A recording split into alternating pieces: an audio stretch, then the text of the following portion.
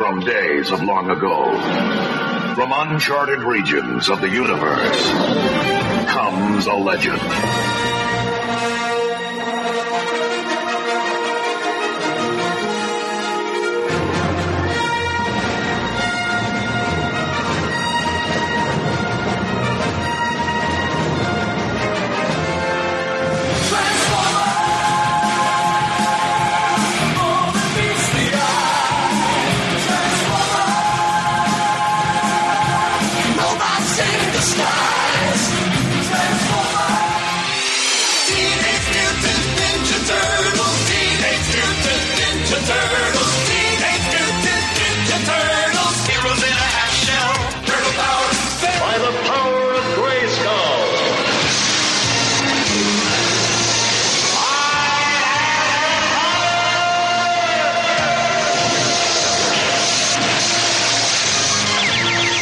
Became the mighty Battle Cat, and I became He-Man, the most powerful man in the universe. Nowhere to run, nowhere to hide, panic spreading far and wide. Who can turn the tide? G.I. Joe, American hero. G.I. Joe, there, fighting for freedom wherever there's trouble over land and sea and air. G.I. Joe is there.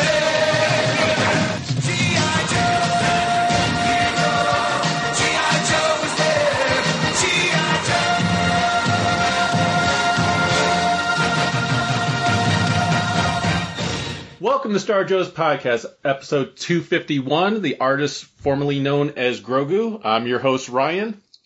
And I'm John. I'm Robert. And welcome back, everyone. I had to do something with Grogu just to make sure we get people clicking on the title. Right. Because that's the hot item right now. So, joining us for this episode, I'm not going to keep them in the wings very long at all, but we have a full house tonight. And we have joining us, do we just make you a host? I should say the host right now. I'm quitting. We should just make you a host now, or like you're part of the council now. But Mr. Brian Shearer is joining us. Welcome to the show. You told me if next time I came on I was a host. There you go. You're a host then. You did, Ryan. You did do that. I did. So therefore, I gotta contact our buddy Chris Haywood and have him draw you for the host. Sweet. Added to the host. You need to tell me which G.I. Joe character and which Star Wars character you want to be blended together as. Okay. So think about it. I have to think about that. Yeah. I don't know if you'll be able to top what Shannon came up with, which was Spirit, and wasn't it Itchy? Yep. Grandpa Itchy. Grandpa Itchy from the holiday special. Yeah. Holiday special. Yeah. Which I'm happy to say that Disney Plus has a new Star Wars holiday special. It's the Lego one, and it's. Oh my gosh! Yeah, I saw that. I haven't watched it yet, but I saw it up there. I just watched it last night. It's very, very good. I actually really enjoyed it. Is it like something new, or did they remake? No, brand new. It's brand new. That's bullshit. They should have just remade it. Yeah. I need a Lego B. Arthur and a Lego Harvey Korman. Yeah. Well, I will tell you that Chewbacca's family does show up in it. So. All right, I gotta watch it. So there are references to the original holiday special. And also waiting in the wings here is a longtime listener and good friend, Mr. Kevin Longman. Welcome to the show. Thanks, guys. I do highly recommend it. I will say the holiday special does start off a little slow. The Lego one starts off a little slow, but as it gets into the main body of the show, it is I think it's well worth watching if you're a Star Wars fan. There's a lot of references to all of the movies that have been made so far. So and there's even a Mandalorian reference in there. So what was that? It's definitely worth a watch. I watched it with the wife and the kids the other day, and it's definitely worth it. Yeah, absolutely love it. And if you're like me and you have the Star Wars Lego Advent Calendar, which my wife was kind enough to get for me, there's a lot of it ties into that holiday special, so it's a lot of fun. we can talk about Grogu and stuff later if you want, but I also went with artists formerly known as, because having Robert and Brian on, I don't know what dark paths we're going to go down, because they both got to work with the esteemed Mr. Hama on A Real American Hero recently. And I can only imagine any stories that might come from that.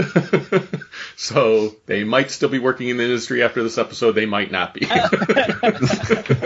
It's okay. Larry never remembers who I am, so that's it doesn't true. matter what That's I true say. too. That's very true. Robert, we'll start with you, because even we did talk before the episode that even though your issue got completed just before Brian's, it was still before. Yeah, so we were, well, of course, so just to kind of roll it back a little bit, so I just completed the Snake Hunt event on A Real American Hero. I was excited to come back on it. It had been, they initially pitched it to me as a way to be back on kind of as a 10-year anniversary from my initial run, working with IDW on G.I. Joe. So I started with IDW back in 2008, working on the book when it launched in 2009. And when they reached out to me was January of 2019 to get started on this book. And I was like, perfect. Yeah, that sounds great. And they were like, all right, so it's going to be 10 issues. And I was like, gong, like what? Because I had a full-time job. And I was like, I had a hard enough time like keeping up with a monthly book, when I didn't have other things to do. Say when that was the only job. Yeah, when that was my only job. So, but I was like, if I get, the script in time and I'm, we're already laughing because, yeah. Well, so, if I get enough lead time, then, and I can get a couple of these issues done, then we're ahead of schedule, then that should work. Did they tell you you were going to be working with Larry ahead of time when you were anticipating getting the scripts in time? And well, I can say this. I'm not putting anything on you guys. Yeah. Okay. So notoriously, just that, for people who might not be in on the comic book industry, kind of how it generally works is that, notoriously books will be late, and then often the artist is blamed because, to be honest, and often the penciler is blamed just because that is, of the whole pipeline, the longest part of the process. That's what takes the longest. To write a script, generally for people who are writing multiple books or are in the regular kind of pipeline and assembly line process of getting comics made, it takes about a week. Anywhere a week to 2 weeks to write a full 20-page script. Writers suck. Well, yeah, that's kind of generally, and I'm not even going to go on my tirade of how much I absolutely hate the word dozens, because it takes a writer absolute seconds to type that word. It's literally 6 letters, right?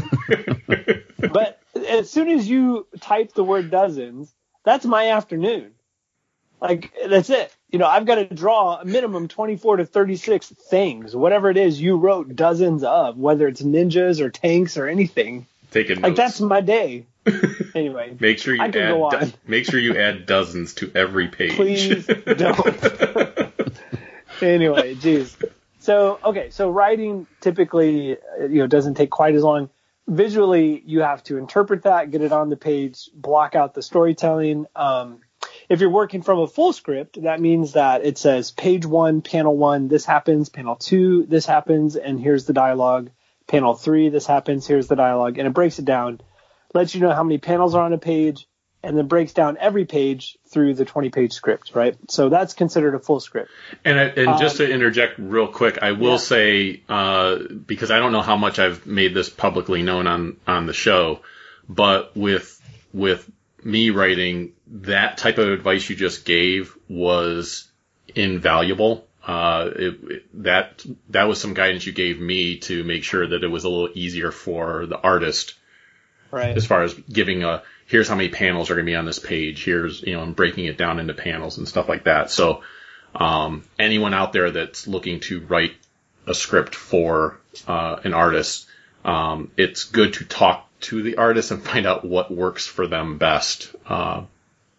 Yeah, they might have preferences or, just little nuanced things about the script that they prefer. But at any rate, so that's one style of scripting. So Larry, as we're talking about him specifically, he still works in what is called the old Marvel style or the plot style script, where often it's a paragraph that is a general description of what is supposed to happen on the page. He doesn't explicitly break down panel by panel how to break it up. But generally, he'll make it a sentence, or you can kind of get the gist of how many panels would go on that page. And he might throw in some sample dialogue, but it's rarely the actual dialogue that will go on the page. And he usually, after the page is done, will go in and definitely fill it up. I mean, that's one thing he is very good at, is after he gets the art, like he fills the space, he'll look at it very constructively, and this is where all that characterization that's made G.I. Joe so phenomenal over the years, like that's made it so nuanced and so individual to the characters, and each character has their own voice and feels so unique. Like, and I'm talking like way back from the original Marvel run, and how he's kept that relatively consistent is because of this process. And so you have to give him credit. I mean, for him to be able to do that. But he plays off the art that he's looking at. So that's a big key part of his process. But it really is not easy for the penciler or the artist, if they're inking also, the line artist, to go in and interpret that script, because you don't necessarily know exactly what they're saying. So, how do you draw your characters to emote if you don't know what the dialogue is? You're trying to draw these characters as the best actors you can. But if you don't know what they're going to say, how can you draw them acting? It's like, or if you don't know exactly what expression to give to them or something like that. Exactly. Yeah. It helps when you have that ahead of time. So, like I said, sometimes he'll throw that in to give you at least an idea, but it's not every page. And at any rate, so when I was initially brought in, again back in 2019, so 2019, back in January, I was like, okay, great. As soon as I can get a script, and I was coming in with issue 266, and it was going to be a 10-issue run. And they said, all right, do 10 issues. I said, well, I'll do as many as I can. I have a full-time job. We'll see how this goes. And I got a script in May. So I was like, what? Like, I started, after 2 months went by, I'm like, guys, this would be awesome if I could get started on this. When is this book supposed to come out? And I wasn't getting an answer. And I was looking on the shelves, and I saw, like, in the issues 250s, high 250s, each book was coming out, relatively month by month. And I'm like, oh my gosh, like, we're getting close to the issue I'm supposed to be putting out. Like, what the heck? How do I not have a script yet? So finally I got my script in like May, and I was like, when is this coming out? And I saw I was solicited. Like, it was already in previews. Right. And I just got the script. I was like, we are not hitting this deadline, folks. So it was supposed to come out, I think, in July of 2019. And like I said, I got it in May, which means that I would have, relatively 20, 30 days to pencil it. My brother Brian came on to ink it, and he was right behind me for the most part. So I would pencil a page, submit it. He would ink the page like the next day or that night sometimes. And then it would be colored, pretty soon after. But even then, after you take a month and a half to finish a book, if like I said, if I was doing nothing else, right, then they would typically print overseas. They print in China, and then it would take anywhere from 3 to 4 weeks to go get printed and shipped back, and then sent to Diamond distributors, and then sent to comic book shops. Right. Yeah. So that whole process can take anywhere from 3 to 6 weeks. So I'm like, well, boom, we've already missed our deadline. Like, no matter what, from the Right. day I got the script. Even if you had it done that night. Well, exactly. If I had it done that night, we would have barely hit the deadline. Right. Like that. Like if the artwork was done the moment I got the script. Right, right. Like, boom, here we go. So yeah. So now there are some interesting tricks that the industry can play. For example, if you solicit for August, like whatever month, and you know that your creative team can have some hiccups, or then you're always going to solicit G.I. Joe on the first Wednesday of the month, because then if by chance you're going to be late, then you can push it back a week, you can push it back a week, you can push it back a week. It's still and August. It still might come out in August, and then you're not hit with any penalties from the distributor, right? As long as it comes out that month, you're not hit with any penalties. But it gives your creative team a grace period of 2 to 3 weeks, or the shipping delays or anything that might happen. So you're always going to solicit it for the first week. And so that gives you a little bit of a buffer. And then, of course, you might have some creative teams that tend to be a bit quicker, and you'll solicit them for the end of the month.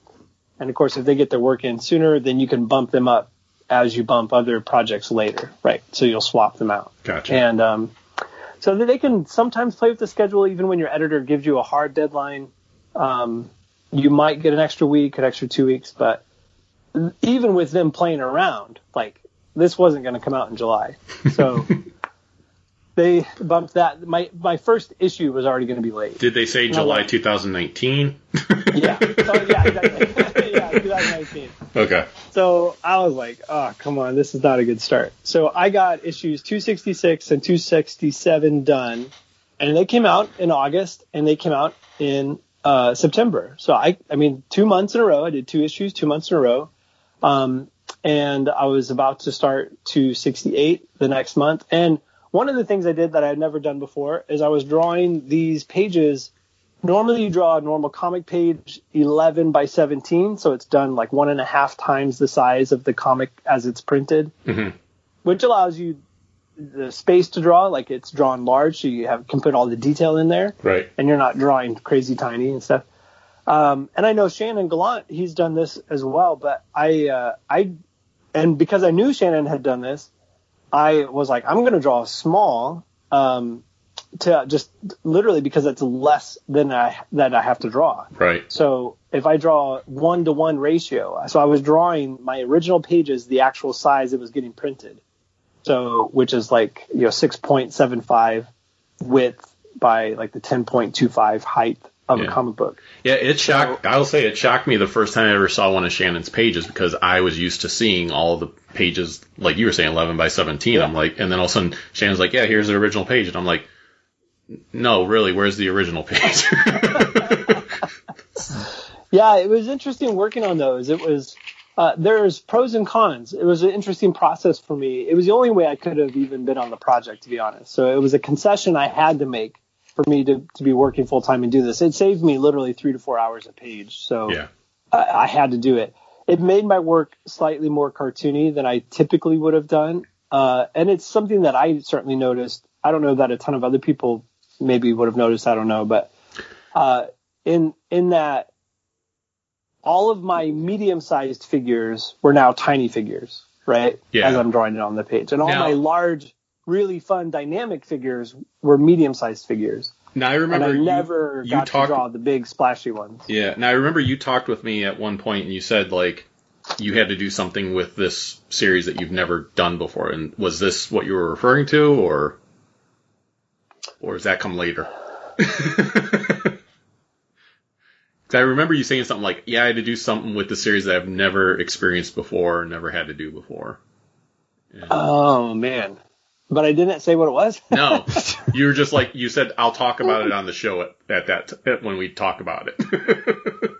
So I didn't know if it was something with the last issue or if it was something with the whole series. I'm positive it's with the last issue. Okay. So, Okay, we'll save that then. yeah, sure. And I won't make this a giant long story. No, Basically, you're good. so that's how this all kicked off, was I knew I was going to be a bit behind, and I said, well, we're going to need to get somebody else on board here. And so we got Netho to come back on, and we started alternating issues, which was great. And I was going to be on the odd issues, and he was going to be on the even issues. So out of the 10 issues, I still got to do 6 of them. He did 4 of them. And then I was, still going to be on covers. So I still didn't get to do like this great, like 10 issue. I mean, that was the one thing I still had left. I wanted to do, with G.I. Joe or with the industry was like a nice big 10 or 12 issue run of something, a big collected volume. And it just wasn't going to work out with schedule. So, but he came in. It was great working with him. He's a blast to work it with. He has a lot of energy and excitement for the property. And, and we had to work very closely together just to keep things consistent, as best as we could. One thing that I found out early on was, this was billed as an event that would have every G.I. Joe in it. And what we didn't realize early on was that Larry was going to start throwing in the dead ones too. Like with like the very first or second issue, he put like Crankcase in there, and there was like Crazy Legs, and I'm trying to think who else. There was like 1 or 2. Who else? There was, I think in my original pencils, there was like 3 or 4. Like Quick Kick. And do what? Like Quick Kick and stuff. Well, maybe not Quick Kick, but there was no one that extreme.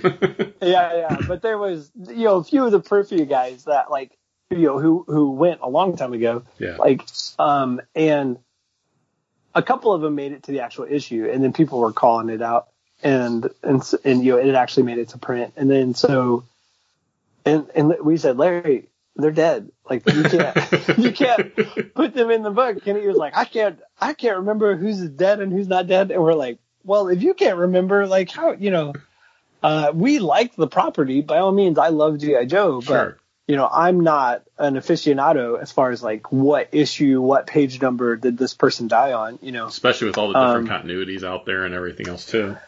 Yeah. So we were like, wow, I'm not that person. And the editors, as much as this is their job, they're editing, a dozen books all at the same time on a monthly schedule.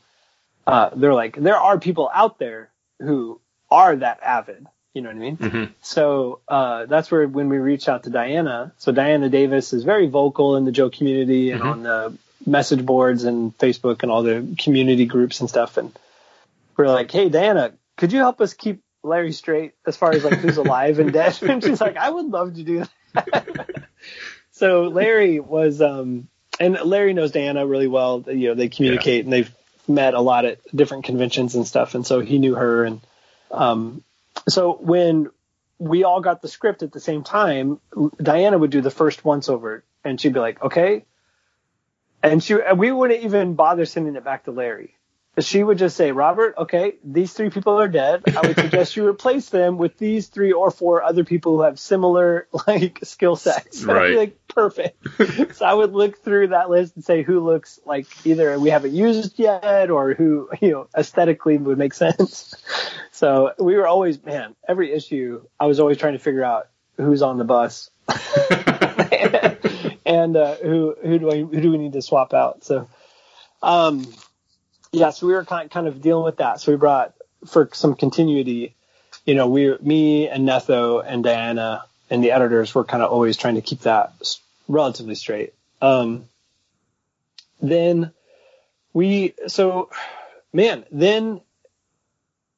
there were a couple of hitches where I was just waiting on a script, So again, a lot of times the penciler's gonna, and I mean, I don't mean to sit here and just throw Larry under the bus. There's times where I was slow because of my job and my schedule. Sure. And I'll hold my hands up and be like, I'm not the fastest artist. I'm just not. I think when I was younger and earlier on in my career, I was, but I'm just not anymore. And so, I certainly could tell with my teaching schedule, like when it was like finals week and when it was different times of the quarter and stuff like that, I just could not get pages out. And then when I was on break, I would make up for it in the schedule. So there was ebbs and flows where, luckily, my brother Brian and the colorist were troopers in that they would work around my schedule as best they could. And, so I wasn't, typically I felt bad because I was pleasant to work with because I feel like I'm a nice guy, but I wasn't easy to work with because my schedule was not like conducive to a monthly deadline. Man, you have just fooled yourself your whole life, haven't you? That you're this nice guy. No, I'm not. I'm a prima donna, and I'm the worst, I guess. I didn't realize this, but I just am. I'm the worst. So but then, there was a few times. I remember last year, right this time last year, I think I was getting ready for 271 or something like that. Mm-hmm. And my fall quarter ended. I'm like, perfect. I have the next 7 weeks completely free. I don't have to teach. I got nothing. I'm like, I just finished up 269. I was like, all right, waiting on the script. And I waited for like 3.5, 4 weeks. And I was like, please give me a script. Like, give me something. And finally I got the script. I got it and I had to wrap my head around it. I did layouts for like a week, just trying to kind of wrap my head around it. And then I had to start prepping for my winter quarter. And I was like, there goes my break. So then I was like, trying to draw off everything. So it just kind of didn't. There was a couple times where we hit a bit of a roadblock here, there, but then so I got 271 done, 273 done through the winter and spring, and I don't think we had missed a deadline. We were relatively. They were coming out pretty steady at that point. Yeah, like we were pretty much on track. Like Bringing in Netho is because we were on track from August. 10 issues. We were coming out relatively 9 issues, pretty straight through there, 8 or 9 issues, pretty straight. If we had missed one, it was maybe like it had come out the last week of maybe like in October and then came out the first week of a December or something like that, maybe, but for the most part, it was monthly. And then, of course, the COVID lockdown, everything in March, and IDW said, all right, pencils down, which meant, like, everybody stopped drawing and Larry stopped writing. I was like, oh, please don't do that. I was like what? Like, can't you just let Larry just write the next script? Like, I just need one more script out of this guy. Like, please. Nobody tell Larry COVID's happening. Just let him keep writing. Yeah. Just let him stay in his apartment and just write this one script. So we wanted this to be like a big 30-page, just a big finale. Like we'd been building up to this big, let's go save Snake Eyes and, into the event. And I wasn't privy to any of the plans, any of the plot, any of the, because Larry famously says, he doesn't even know what's going to happen. Right. Yeah. So that's always kind of his. If you ask him how he plots out his stories or how he does he know what's going to happen next, he's like, no, I don't know. So that's my Larry impression, I guess. It's no good. Shannon does a better one. Yeah, I'm sure. So at any rate, of course, it wasn't a crazy long hiatus, but I think it was right into late June that we were told to go ahead and we could get started again. And then right about July, I got a script, but the script I got, I was like, I just couldn't believe it.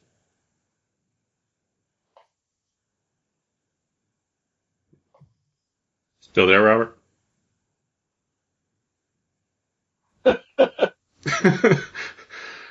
I don't see him outside, Ryan. He couldn't believe it, and he just disappeared. That was a great ending to a story, Robert. What? We heard, I just couldn't believe it, and then there was nothing after that. So we were just like, we were anxiously awaiting what you couldn't believe. Oh, am I back? Am I back? Can you guys You're back now, yeah. Oh my gosh. All right, so I wanted to leave you all in suspense. Oh, you did. Previously on Star Joe's. Okay, so basically just that I got the script from Larry in July, and it was, again, I wasn't privy to at all like what their plans were for this issue. I just knew it was going to be a big deal. And so it was 30 pages. It was going to be oversized. but it was literally every page was, I couldn't believe it, just one, maybe 2 or 3 sentences at the most, but basically one sentence that described a full splash page. There were no panels, just one illustration per page, and there was no dialogue. It was going to be a silent issue. And I was just flabbergasted. I was like, what? I was like, what? Are you kidding me? So, like, I get it. Like, I get that Larry's known for this. Like, I absolutely love the silent issue. I love G.I. Joe 21. It is a seminal issue for all the reasons that makes complete sense. It's like Right. Snake Eyes, who doesn't talk, who is infiltrating a Cobra base stealthily, right? To get Scarlet out. Well, and stuff story-wise, there was stuff that happened that caused it to be silent too. You know, exactly. Like, story-wise, it makes sense. Right. But even though when Larry tells his story as to why it's silent, and you get a peek behind the curtain, Sure. it's because he was the editor and the writer at the time, and there were issues with the artists where they couldn't get the work done, and I forget the exact reasons. Yeah. But just so he did the layouts, tight layouts for that issue, and then sent them to the inker, and the inker did finishes, like over his breakdowns. Yep. And then it got sent to the colorist, and there was not time to send it to the letterer. And it was like, nope, this should work. We'll just make it a silent issue. Like, I mean, to his credit, the storytelling is tight. Yeah. So tight that you get that story visually without needing dialogue. Yeah. Right? And that's what makes that issue brilliant. Right. So, yes, I mean, give him all the credit. That is a phenomenal issue, and it's a testament to how good the visual storytelling is there. But This one you had explosions happening. this is not that situation. This is not the time or the place. Like, this is a 30-page where you're promoting that literally every G.I. Joe in the property is going to be, you know, spotlighted or at least shown or whatever. And not that actually quite happened, but But you pretty know, we much. literally have dozens of G.I. Joes there, and Cobra troopers, and this huge battle, this exfiltration of Snake Eyes from the base. People literally pointing and shouting commands Right. But no words. to make things happen. And to be honest, it's in the script. Some great, like, flanking maneuvers Oh, really? and movements of, like, the Dreadnoks to go outside of this kind of rallying circle, defensive circle that Hawk commands people to move the vehicles into place, which would have been great to see the initiative of, like, these vehicle specialists take the initiative to do certain things, like to block off some flanking maneuvers that the Cobra troops are doing. And I could only show so much because I don't have panels to show the buildup of that. Right? If I can only show one shot, but I can't, I mean, that's why we have panels to show the 2 or 3 beats to build the pacing. You have for the payoff. you have to pick the most dynamic scene possible for that action that's happening. Exactly. Yeah. Yeah. And so sometimes it's, you know, Hawk or Duke shouting the command.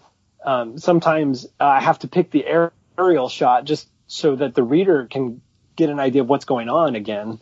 And then I dive back into the action. And to be honest, I did the best I could. I don't think it's successful. I think it's a beautiful looking book. I think it looks like a poster book. Yeah. There's a bit of a through line. You know, there's a bit of a visual through line where you're like, okay, I can see that things are happening, and this kind of ties to that. This is all the same battle. This is all the same thing. Yeah. Yeah. It just kind of reads as a picture book, a kind of a poster book, but Well, it does not have the effect that I think I would have liked, or I think a lot of fans would have liked. Yeah, and I did a video review of it. If people haven't checked that out on the YouTube channel, go check it out. And that's pretty much what I said about the issue, was that, you know, I opened it up by saying it's a pretty book. And I said, it's if you were to put up a bunch of pinups, to tear out and hang up on your wall, this book is perfect for that. There was one thing I mentioned and I know I talked with you about it, Robert, because you were also like, yeah, I don't know what happens to her. Oh, right. There was one thing that I mentioned in the review, but then there was one thing also that I didn't mention that I thought of later. One was the Siggy Laura, who I thought was a really cool character, and she was really awesome to see her development. And then we see her throw a grenade, and we don't know if she lived through that or didn't, and there's no hints if she did or didn't. And then the other thing reminded me of, remember the Cobra troopers that were on the moon base in the IDW run? And we never knew what happened to them. And then later on, like a decade later, someone remembered that story plot and actually said, oh, they all died on there. Right. They're like, you see their skeletons inside the helmet. But for the longest time, we didn't know what the hell happened to them. Right. I was responsible for stranding, Cobra troopers up on the moon in my first run. Right. Now on this one, I don't know what happened to the satellite that was forced to go up in space. Because Larry didn't wrap that up either. No, they kept making it a point that we have to get the satellite up there so we can give them support on the ground, and then nothing. Yeah, we didn't go back up there. We sure didn't. The satellite's up there. I know they got it up there because it happened in the previous issue, but I don't know what happened to the satellite. So it wasn't in the battle. Oh, man. Well, I think when I had called you and we were talking and I said, or we were chatting or texting or whatever, but I was just saying, like, I've never had to do this before in my career. It was basically, it took me too long, but it took me a solid month. And part of it I was teaching, but I was also just trying to wrap my head around pacing. What's seen and everything. Yeah, I get it. No, I get it. How do I show? It took me too long. It took me a month. Just too long. There's no excuse for it. I mean, there just isn't. But it took me a month for me to even start to lay the book out. And then once I did, and I kind of got a sense of, I started seeing it in my head, and I started working through it. And at that point, then I was making good progress. And I was drawing it full size because I knew this was a good opportunity for me to obviously sell pages. And so I was drawing it full size, which meant that it was taking a bit longer as well. And I got through 20 pages, and they were just like, look, we just cannot let this go any further. I was working on 275, and they're like, all right, Netho, come on in and do 276. He's like, yeah, bang, he had 276 done. They're like, wow, great. Robert, how's 275 coming? I'm like, still trying to work on these layouts, man. Like, what the heck? And they're like, yeah, that's a toughie. Well, let us know how that's going. I'm like, oh, okay. And they're like, all right. So they hand out 277. All right, boom, that comes in. Wow, 277's done already. Oh, good. That's good. Robert, how's 275? Well, I've got my first 5 pages are done. And I am really making progress. They're like, all right, that's good. Well, we're going to maybe bring in Netho for the last few. I was like, that's a great idea. We should probably do that. Hey, we're going to get Brian Shear to do issue 278. I'm like, good grief. If I do not finish 275 by the time that this guy finishes 278, 3 issues after the issue I'm on, I will never hear the end of this. Nope. I think I finished days before he finished yours. Yeah. So that's an adventure. Yeah. So, I mean, I wouldn't say that I'll never work on G.I. Joe again. But I think it would just have to be in a whole different scenario. Like, I don't think I'll work on a monthly deadline again. I would say maybe like a spin-off one-shot or something like that. Yeah, if it was like an annual, if they did an annual or yearbook or a backup or that kind of stuff, I'd love to still do stuff with the property, obviously. Sure. But it's just, I love the chance that I had to work on it again. I love being associated with the property, but it's just, And did you ever get to work on a Real American Hero before, other than covers and stuff? Yeah. This was a big deal because I had worked with Larry on another project. That's actually why I left Snake Eyes. One of the reasons I left Snake Eyes originally back in 2013 or something. Yeah. I got to work with Larry on a graphic novel. And then so I did work with him in the past with that, but then this was the first time I worked on a real American hero. So I wanted to do stuff like in canon, like on the main book, and this was a kind of a chance to do that. Right. So that was cool. And then a few days later, Mr. Shearer, you finished your issue. Yeah, you're like, what? Yeah, like, what's the deal? This is easy. Yeah. Well, you're gonna hate me because my script had just basically focused on one character, and most of it takes place in a tunnel. Yeah,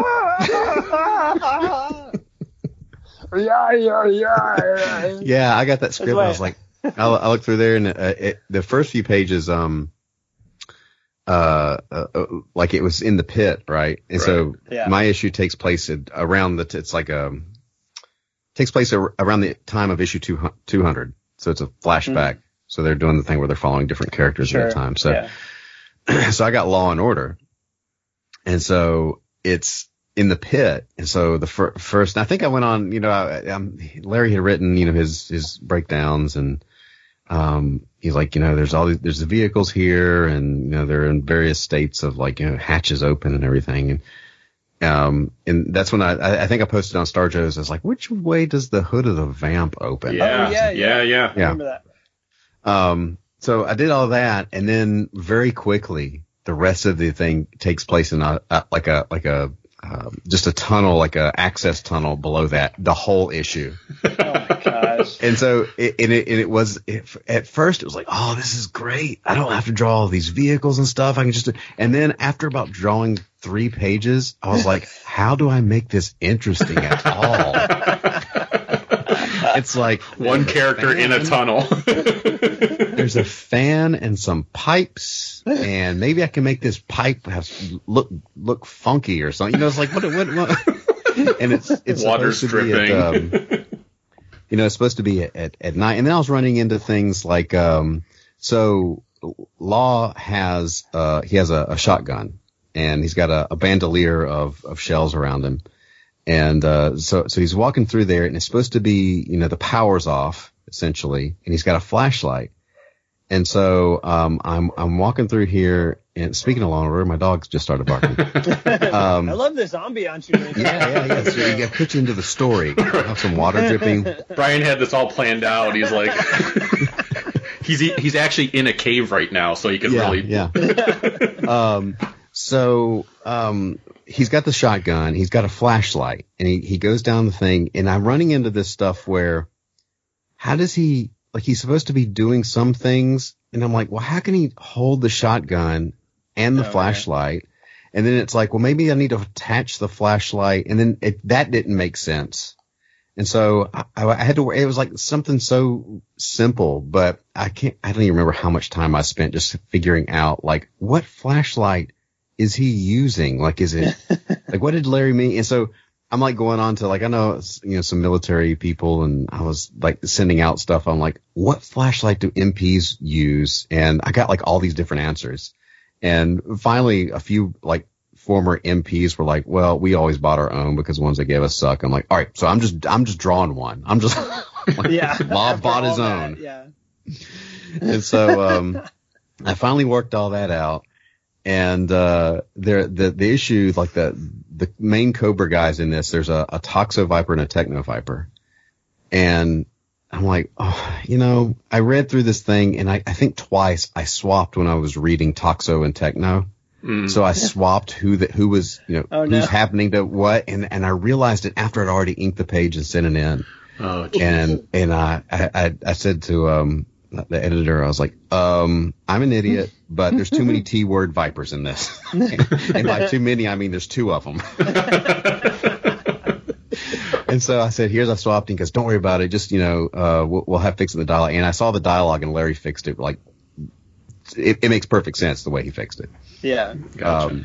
I think, that is one nice thing about them swapping things afterwards. And it's funny. I don't talk to Larry after the fact. You don't talk to Larry very much in this process. No. I've never talked to him when I'm working on Joe.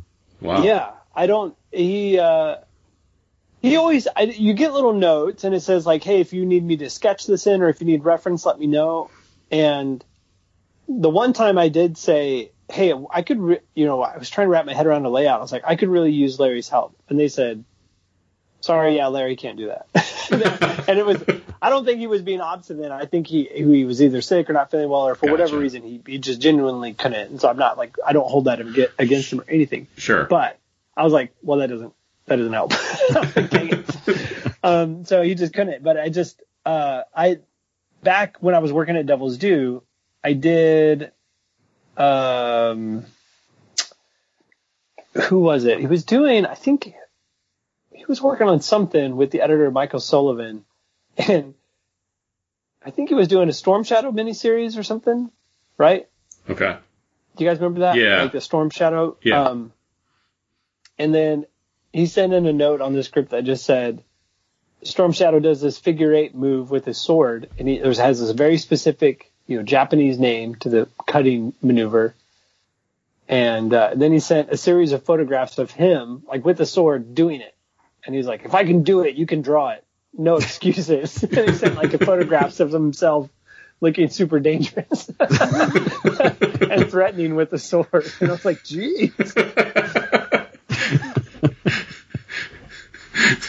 So basically, this is what I'm going to do to you if you can't draw it. That's the impression I got. Like, I was like, oh gosh.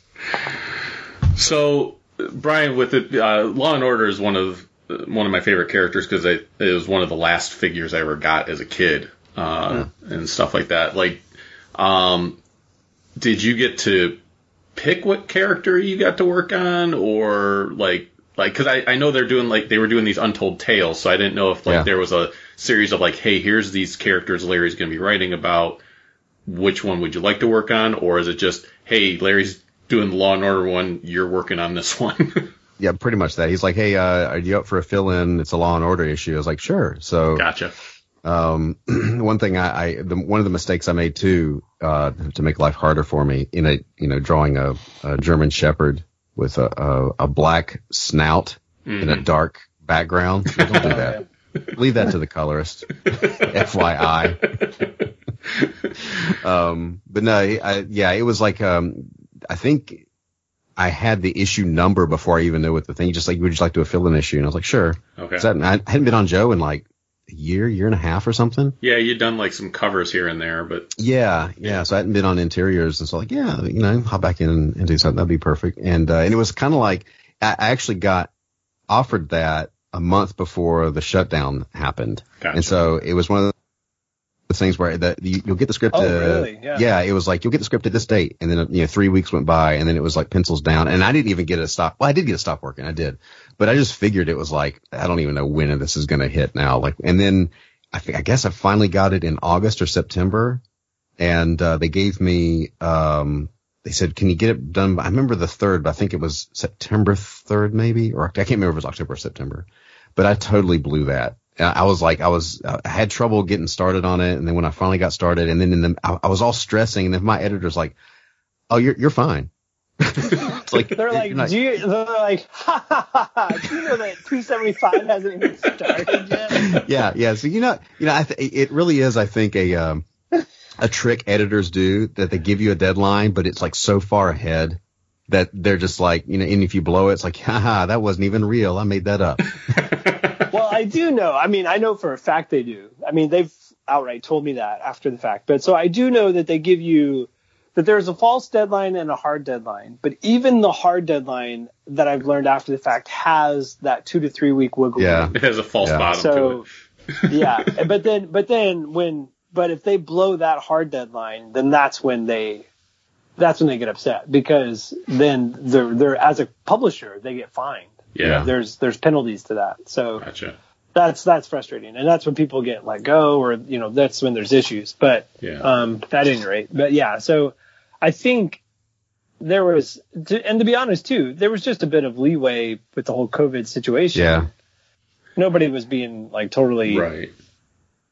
Up in their business, upset. I will tell you, Brian, though, too, anytime I was looking through previews, if I saw that you were doing one of the covers for Joe, I was like, well, I know what cover I'm getting on this one. So.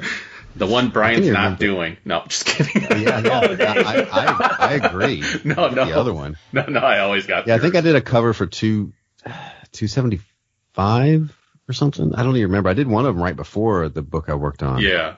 It's like Scarlet and all the team coming up. And they wanted, on that one, the funny story about that one, it has all of them approaching like a mystery character. So I have the mystery kind of hands and handcuffs or rescuing somebody or something. And it was like Scarlet, Snake Eyes, and then he's like Torpedo, but it was in the desert. And I'm like, why is Torpedo in the desert? And he's like, well, he's a SEAL. And I'm thinking, and I was talking to Shannon, and I was like, is there like another outfit that I'm not aware of that's not, the underwater thing? He's like, well, there's this and this. I'm like, yeah, but then nobody's gonna know who he is. Right. Shannon's like, have a little bit peeking out from under his like fatigues or something. I'm like, but it's the cover. It's like everybody's gonna be like, who's that? Who's that? So I just put him in the scuba suit. That's awesome. Yeah, that's the cartoon stuff, man. Right. That's when you got like, and then dogs and parrots flying an F-14 jet. Like you just get away with it. So Torpedo's in there. He's in his wetsuit, and then I drew Scarlet, like the traditional Scarlet thing, and I got the note back. Hasbro doesn't want her in her tights anymore, and I'm like, what? Are you kidding me? And then he came back and said, well, since it's a flashback issue, they said it was okay. I'm like, all right.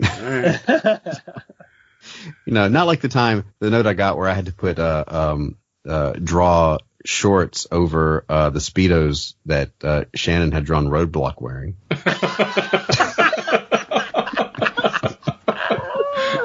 I remember that was my favorite note I ever got. It's like, hey, could you? And Scarlett's got like a bikini, like almost a thong with her butt right in the foreground. But man, you can't have Roadblock's junk on there. Jeez. Wow. Shannon. That's funny. So, and you guys, I would assume can enlighten me on this. So, Brian, I know, like I said, you have this issue, and you had, you've done work on other things and everything else.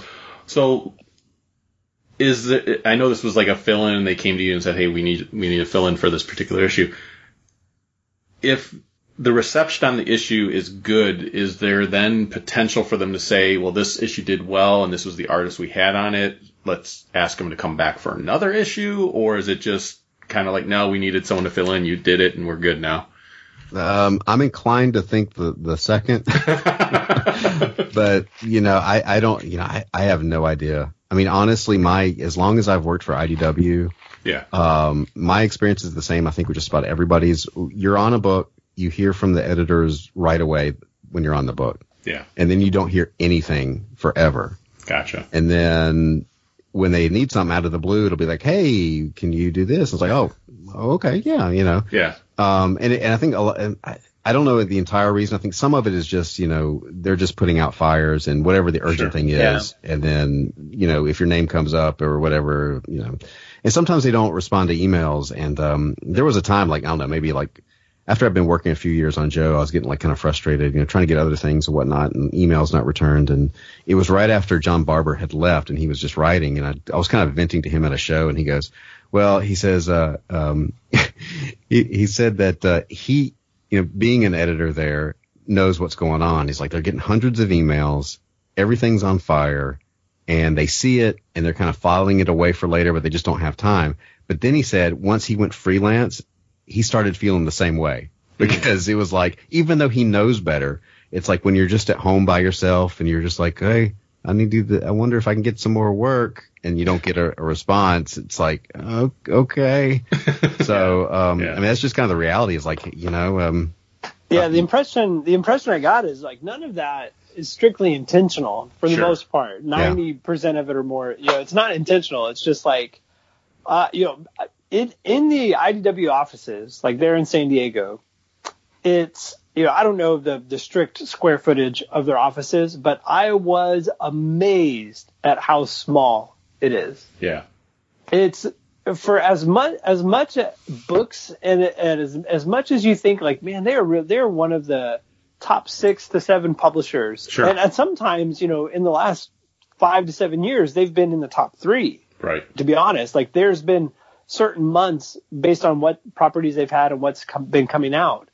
times where My Little Pony exploded. Well, I was just going to say, there was you know? My Little Pony exploded, Turtles exploded around the same time. Yeah, and, yeah, exactly. There's been months where they've been in that top 3 or 4. But at any rate, and you're like, oh my gosh, like for them to be in the top 3 or 4 of their particular industry or their market,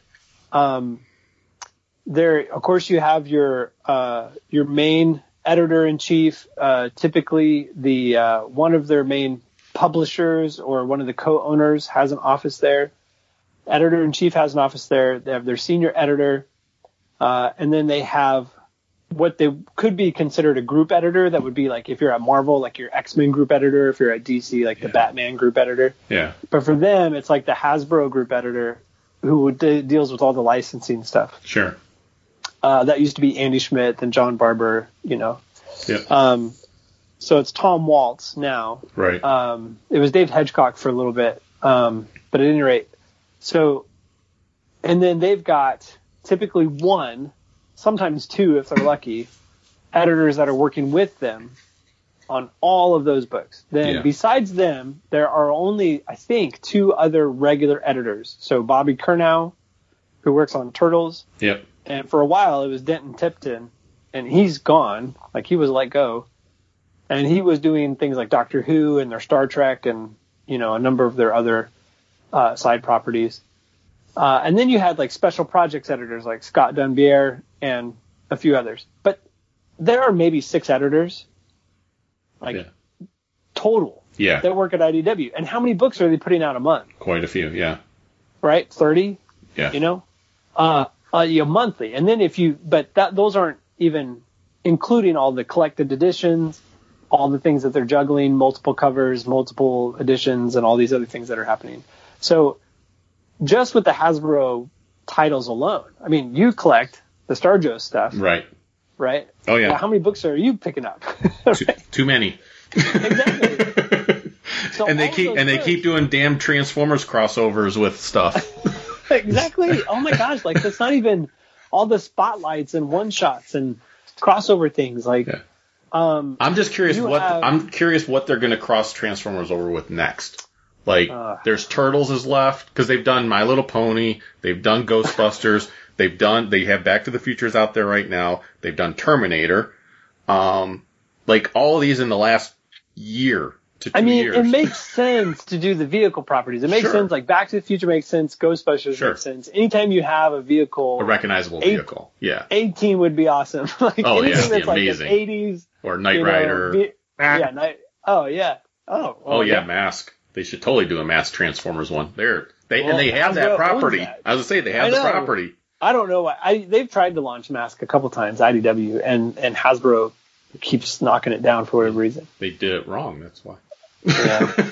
Well, the Mask series that they had not that long ago, I actually thought overall that was actually done pretty well. It was just during that time when they were really trying to get all the properties crossing over. I think it was just a bad timing type thing for that one. So, But my main point is that to that effect, I think it's certainly not intentional. I think that it literally, you know, talking to Andy, I've been really good friends with Andy for a long time, and knowing the editors there at IDW, they're just flat out swamped. Yeah. And I know that they typically are planning, like Brian said, you know, they were calling out to him 6 to 8 months ago. Yeah.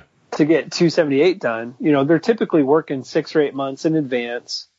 When things fall through, then they call people in to do something long term. Yeah. But I was just curious too, because Brian, from my perspective as a reader and stuff, and I know I'm deeper into it maybe than the casual fan of it, but from my perspective, I feel like your name now is getting more and more associated with G.I. Joe than in the past. So that's why I was just kind of curious if like this potentially could lead them into going, okay, let's bring him on a little bit more on some Joe stuff. So again, there's just, I mean, I don't know. Cause I mean, I did, you know, pencil and ink, issue, was it the Duke and Roadblock, thing? Yeah. Right. That was the last thing I worked on. Yeah.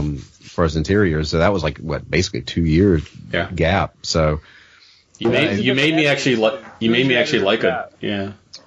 I think Tom was my editor on that. Okay. Was it? Yeah, I'm pretty sure it was. Yes, it was. I know it was for a fact. You made me actually like a Duke issue, so that was a good thing. Oh, well, So, okay. there you go.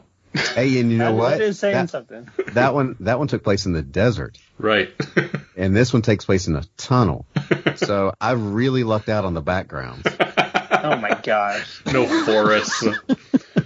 You didn't have to draw dozens of horses riding bicycles. You didn't have to draw, like, not just one bus, literally full of dozens of distinctly dressed. I was going to say and they had to be uniformed recognizable, G.I. Joe. Robert. They couldn't Exactly. just be generic No. green shirts.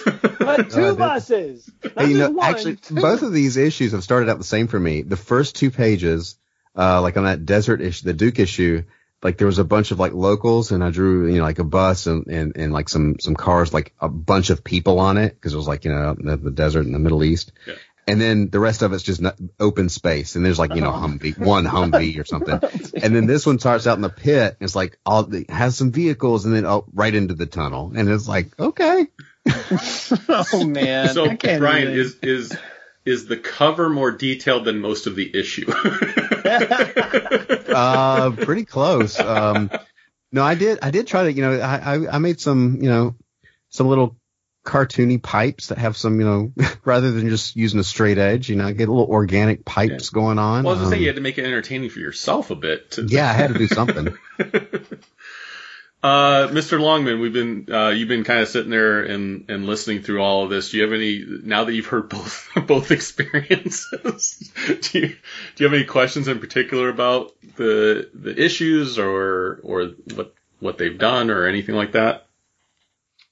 Honestly, I got a question. I'm looking at 275 here. In the back of it, it has what the hell do they call it? Art in action. It shows Robert's layout and pencils and the ink by Maria. And I was actually wondering though, the buses. Was there any scripting where he wanted those characters deployed off the buses, and you guys as the artist kind of went, they're not getting off the damn buses because it's easier to draw them this way. I you know what? I really wish we could have gotten them off the bus, because I thought that was like, I don't want to say the dumbest thing ever, but I was kind of like, I just really wish that they could have gotten off the bus. I thought they were gonna like pile out and have a full on, Right. like tactical battle, but there wasn't time in the script, I guess, to do that. I don't know. From a military standpoint, isn't that the worst thing to do? Is keep them on the bus? I know, they were just like trapped in. You're like a big target. Like you can wipe out half of G.I. Joe just by hitting one bus. Yeah, just like hit it. Yeah, exactly. Hit it with a tank or something. Yeah. There's civilian buses. They're not even armored. Exactly. They were just like charter buses. Right. They just like went to. They pick up your kids from school from. Yeah, I think this is again kind of to my point earlier. I think if this was not now, by all means, I think you could have had a similar effect instead of it being all splash pages. That sounds cool verbally. Mm-hmm. But I think if we could have had maybe 4 or 5 very well placed splash pages, like for example, I mean, whether or not you have it right in front of you, but like page, obviously like the first page, and then you have some storytelling, and then like the page where like Duke and Hawk were like shouting out commands and Roadblock is like firing away, like that. I thought was good, or like 10 where Snake Eyes is doing like that jump kick right into a trooper's back, and the Ninja Force group is kind of like exploding out over, and there was another couple that I thought made sense, but to be honest, all of the Crimson Guard scenes with Laura, that was all just storytelling stuff, and that could have been much more just explored better through paneling. All of that could have been explored better through paneling. I think if there were all the pages except the one where the whole wave of the interior Joes finally get outside to help the exterior Joes out, I think it's page 18 where they kind of overload the Cobra forces and kind of flank them. Yeah. Well, and Robert, to your point about developing Laura more, one of the big things that didn't make sense because of how it was, and I agree with you, like the issue could have worked really well with having several big splash pages, but it didn't need to have them all be splash pages. But the one thing I did not come across to me, because there was no dialogue, because there wasn't any development and stuff like that, was the about face that she did. Like, she just heel turned on those guys. Yeah, she was like very, in issue 274, she is very, very Cobra focused. And yes, Cobra Commander had her do some crap things, and Snake Eyes did save her, so there's a precedence there for her to turn on Cobra.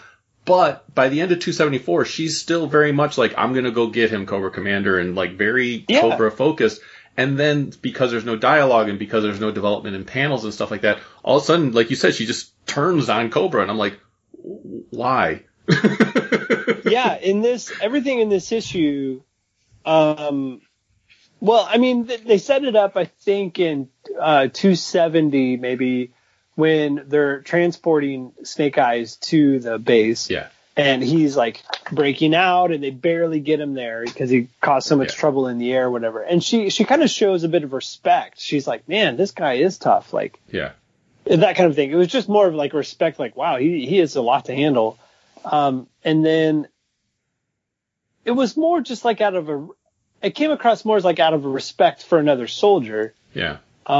Less like, hey, he might be on the right side, and I think I'm on the wrong side. Like, Cobra, man, they are bad guys. Yeah. You know, there wasn't any of that. No. You know, it was, she was just doing her duty, you know, following the orders, and felt like she had some kind of, you know, code, or like that she was a Crimson Guardsman. You know what I mean? Like, that's what came across until this moment. And then she threw a grenade at him. Right. And that was the thing. I actually liked her. I'm hoping something happens down the line that she gets more development and that she stays a Cobra. Like, I like her as a Cobra Crimson Guardman. I like the idea, number one, because then you get another female in Cobra, which there's not enough of.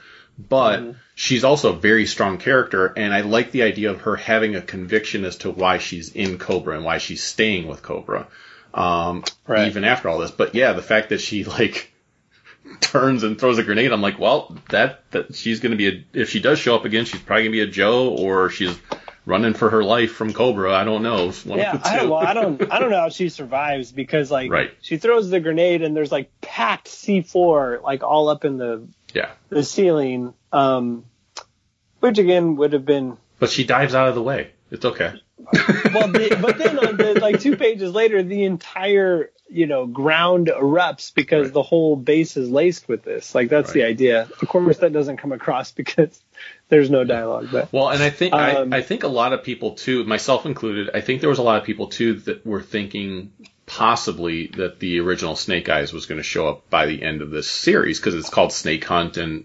and the thought that, and again I said it in the review, and I don't mean it as a slight, because a lot of great stories are told with very basic plots, and I was very thoroughly enjoying the story pretty much all the way through it. But the basic plot of these 10 issues, and I get kind of why you have to go basic with all the other things they were trying to do about putting other characters in and stuff, but the basic plot was Sean Collins got kidnapped, they're going to go rescue him. Like, that's it. There's right. Like 10 issues. Right. There's no, I was waiting for this twist. I was waiting for something else, and there wasn't. And like I said, I think that's why I was, and I know there was a lot of other people who were expecting maybe the original Snake Eyes is going to show up, because there's never been a body shown yet. Mm-hmm. So it's like, well, is he still out there? Could he still be out there? I know Larry has come out and said, no, he's dead, but Larry thought other guys were dead too. And so we had other dead characters come back. But like, to me, it's the movie thing. If you never see a body, that for good guys or the bad guys, that means there's still potential for that character to come back. So I would have loved that, I think, but the only explanation I've heard directly from Larry was just that he didn't know how long, like, as far as he knows, he'll be on the book, like, for as long as they'll let him be on it. He's always said, I'll be on it until somebody fires me. so he's not planning on not being on it. Which is good. But at the same time, he doesn't want somebody else to come in and start writing a Real American Hero and then kill off Snake Eyes. Gotcha. Right? That's the one thing in his career he would hate to happen. Like, which I've heard him verbally say. Like, I would hate for somebody to come in and kill off literally one of his favorite characters that he's had a hand in creating, right? Do you think someone would come in and do that, though? Oh, of course. Oh, wow. See, I would think if you, well, yeah, I guess it could happen, but I just would think that anyone that they brought in that was going to be doing Real American Hero would, like, that's the last character they would want to kill off. No, I think eventually it would happen just for sale. Because they've literally killed off every other main superhero. Sure. I mean, Superman's died. Everybody's died. Yeah, that's a little different because they're superheroes. They always come back. Now, true, when it's a soldier book, when it's a military fantasy book like this, it's a little tougher. There is a bit more, there's a bit more wiggle room there for it to be, or a little less wiggle room. I mean, in that there's a bit more realism there that somebody could and should, have that potential, realism there. But I know we're speculating on how Larry Hama's mind works, which is dangerous. But do you think if he ever found out that this is going to be the last, whatever issue it is, this is going to be the last issue, do you think he would bring Snake Eyes back for that issue? I don't know. I doubt it. I think the other thing I heard, well, maybe I read it or I don't know. Somebody said, will we find out about what's happening with Sean and Snake Eyes? And he said, this was early on in this run, but he did say that we would find out definitively by the end of Snake Hunt who the real Snake Eyes will be going forward. Gotcha. Whether it was going to be Dawn or Sean or if the Snake Eyes, would come back. And I don't feel like that was quite answered because that wasn't really the drive of the story. I think he forgot he answered that question or was even asked that question. I don't know. I guess we're supposed to assume it's Sean. So yeah, I mean, I guess, from now on, like, I guess it's definitely, I think his point was to show that the training at the beginning in 266 was to show that Sean's abilities are pretty close to, or at least, close to on par with what Snake Eyes could do.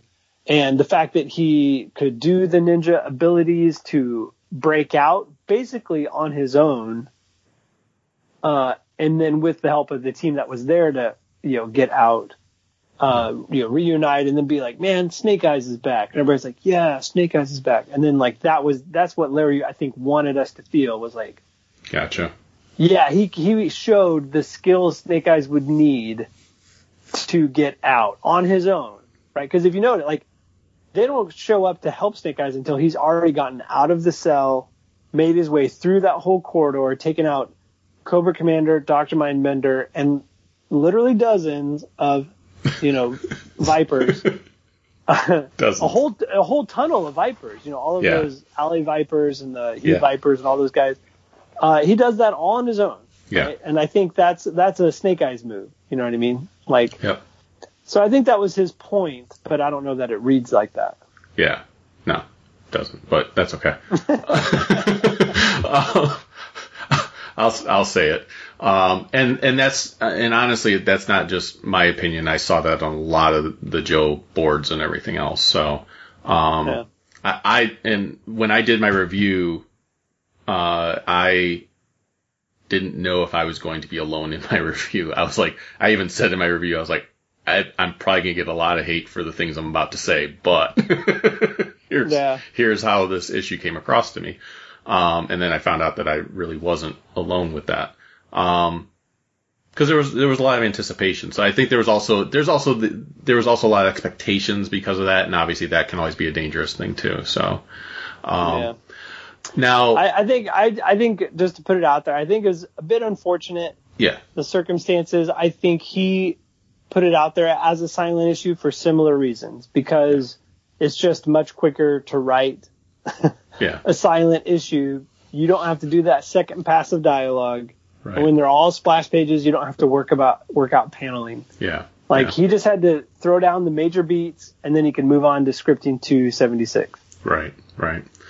and then he was done with the story. I think that's what Right. it came down to. Yeah. And like I said, overall, it was a very fun ride. I had fun reading issue to issue. There was, I love the Rudy moment where it's like everyone decides they're going to take vacation to go save Snake Yeah, Eyes. that was, I mean, there were some cool points, and you could go in, and like I was saying with this moment with Sean, like, you could dissect it, and I think that you could, you're kind of injecting thoughts, like I said, into Larry, or like you mentioned, into Larry's mind, like, maybe he was thinking this, but there is some nuance there for Sean specifically, but you have to go find it. Yeah. And Brian, for the Untold Tales story that you did, I obviously depending on how much you can reveal or can't reveal is totally fine. Was there any? I know there might not be specifics, but was there any guidance as to roughly when the story takes place? Because we know it takes place before current continuity. Just at issue 200. Around So 200. I think that's actually the very beginning. I think the first page says, this takes place at the events of 200. Okay. Yeah. So it's right then. So it's real Snake Eyes is in there. Oh man.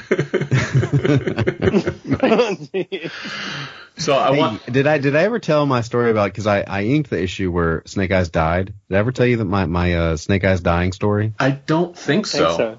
So I did. I never really got a script. Very few times did I ever get a script. I just got pages, right? So Right. I'm just, I'm just going by Shannon's art and the little comments he makes, right to the thing. Yeah. And so, I think it was with 2 pages, Snake Eyes takes the dive after the, Serpentor or whatever, and kaboom. And then I'm inking it, and then immediately out pops Snake Eyes with a burnt face and picks up the mask and put it on. I didn't even realize he died. I didn't realize he 'cause it died was Sean, for a long came out. time. And then I was like, wait a minute. Oh, he's dead. And then I went back and looked at the pages. And I'm like, I couldn't get that from those three, that 3-page sequence. Well, And and I think there was some commentary by Shannon on those pages too. Nice. Well, yeah, the commentary reminds me of one of my favorite issues that I have, was the issue where you did the cover with the all the female characters, and Shannon was in the interior, and I brought that to Baltimore, and Shannon writes something, I don't even remember, at you, knowing that you were going to be signing it next. Oh, yeah. And then Brian writes something back at Shannon, and I'm like, you guys know this is like my issue, right? But the brilliance of it is the fact that whether you knew it or not, was that was something I loved, was be able to, because I know both of you well, to be able to see your banter in inked form on that cover. It was fantastic. We're just defacing people's. Right. Yeah, exactly. Yeah. You'll get that slabbed and graded, sucker. I should bring the issue back again the next time you guys are both at a convention, so you guys can continue the banter on, because there's still plenty of room, because it was like a pink background cover and stuff. So, but this time it'll be slabbed CGC graded 0.7. Like, what happened? This thing, they'll be like, this thing is so worthless, you owe us money. It's like, no, I know these They'll guys. join in on the banter. Like, what were you thinking? Like, why were you? Well, and CGC. And that's not the first time Shannon has written stuff on the cover of an issue I've given him. So, oh gosh, he's hilarious. Oh my gosh. Every time I give him an issue, there's always some dialogue he's got to put on there right before he signs it. So, but yeah, it's interesting. So. He was putting up some great commissions recently. I don't know if you saw him online, on Facebook, of like the Viper, the Window Viper. Yes. Oh, there's a few others. Yeah. A friend of mine, Sam, who we've had on the show before, he was on episode 250 with us. He, which Robert didn't make, but no. How's recovering? Yes. But he actually just saw recently a truck, and he sent a picture where it says the Viper it said the Viper on the packet. It made him think of the window Viper. So, which I still think that character needs to show up in the Real American Hero somewhere. But I could have put him in the tunnel. There you go. I haven't put just a squeegee right in there. Yeah, Brian, next time they have you work on a Real American Hero, I want a guy with a squeegee somewhere just in the background or something. I'll get him in there. Yeah. I'll get him in there. I'll buy that page off of you. So. I could have drawn him dead in the back of the bus. There's no armor. He's a human shield. Exactly. So here's a quick question, and then we can get off Joe and onto some other topics or whatever. But Robert, you asked this of me, and I just thought it would be interesting to hear what you guys think for yourselves. And so be thinking about this. But the one day you asked me, I think it was just in a text message, you were like, what Joe do you think you look the most like? I think it was something like that. And for me, I said, I think I would pull off a good Chuckles. I don't think Chuckles and I have the same personality or anything like that. I would definitely not be able to pull off being a Chuckles because I can't be the infiltrator type guy. They would threaten to torture me, and I'd be like, I'll tell you all the secrets. But as far as just if I was to cosplay a character that I think I could look the most like, it would be probably Chuckles or probably Psych Out. That'd probably be the two I could pull off. Oh yeah, that'd be good. So I'm curious for you guys, which character do you think you resemble? If you had to cosplay and you had to look like you couldn't put on false noses and stuff like that. What character do you think you could pull off as a cosplay? Well, for me, I literally can't grow any decent facial hair. So that takes out literally 78% of the joke. So I'm limited to a masked G.I. Joe or potentially Flint. I think you could pull off a Flint. Flint or Falcon. Yeah. Lieutenant Falcon.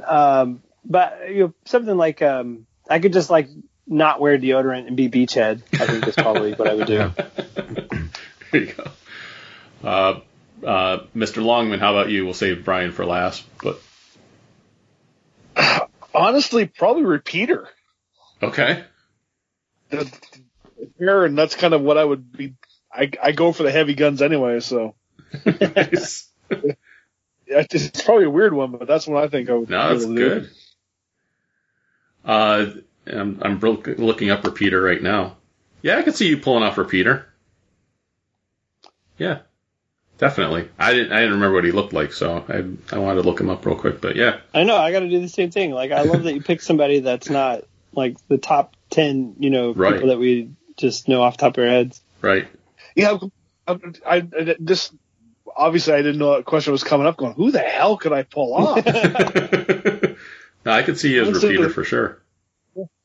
So, okay, cool. Repeater it is. How about you, Mr. Scheer? I'd definitely have to say somebody with some facial hair. Right. I would probably say Clutch, but I would have to dye my beard because most of it's turned white at this point. Right. But that's part of cosplay, though, I guess. Yeah. But the cosplay would be going out and getting the Just for Men and raking it in there. Nice. Or you just really commit, and then you become the blind guy that Snake Eyes meets in the woods when he's irradiated. Right. Nice. No, I thought that would be a good question to throw out there. Since, like I said, I remember you asking me that, Robert, and I was like, who the hell could I be? I was like, we'll see. So, Mr. Scheer, you had it was an Indiegogo for your art book, so you got funded. I did. The art book's being put together, I assume, at this point. Yep.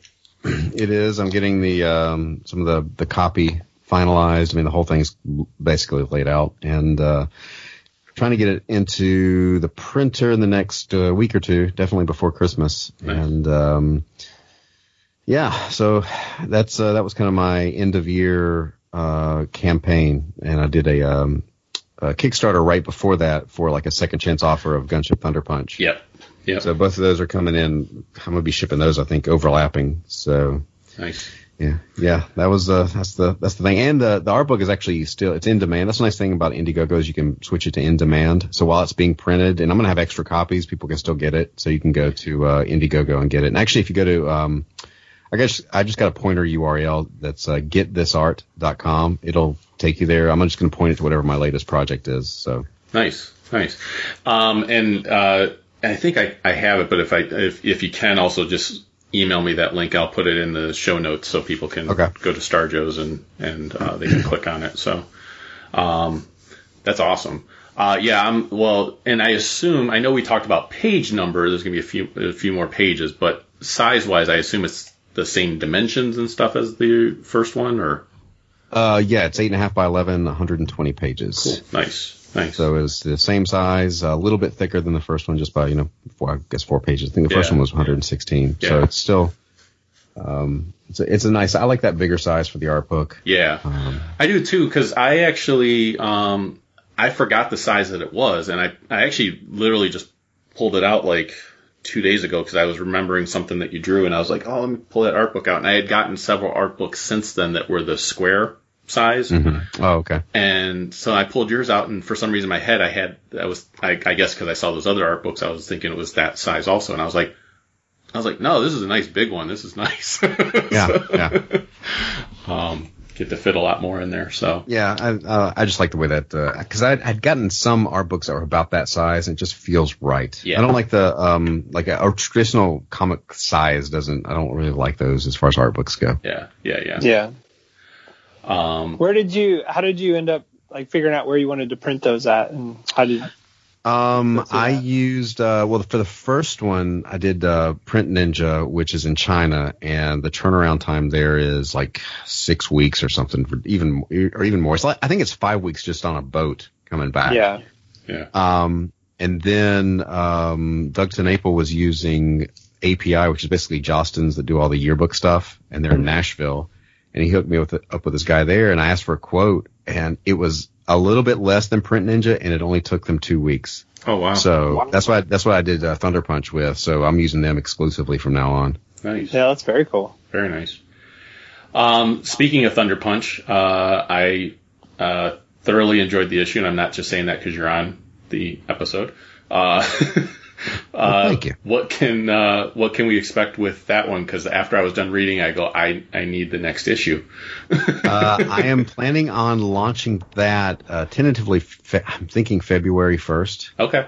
It's going to be the first campaign of the year, so I'm trying to get a huge, at least the huge chunk of the inks done, so I can get the turn of the book around faster. I would actually like to do books 2 and 3 next year. Nice. So that's the plan. I just with 2020 being the way it is, I'm I'm cautiously optimistic. Sure.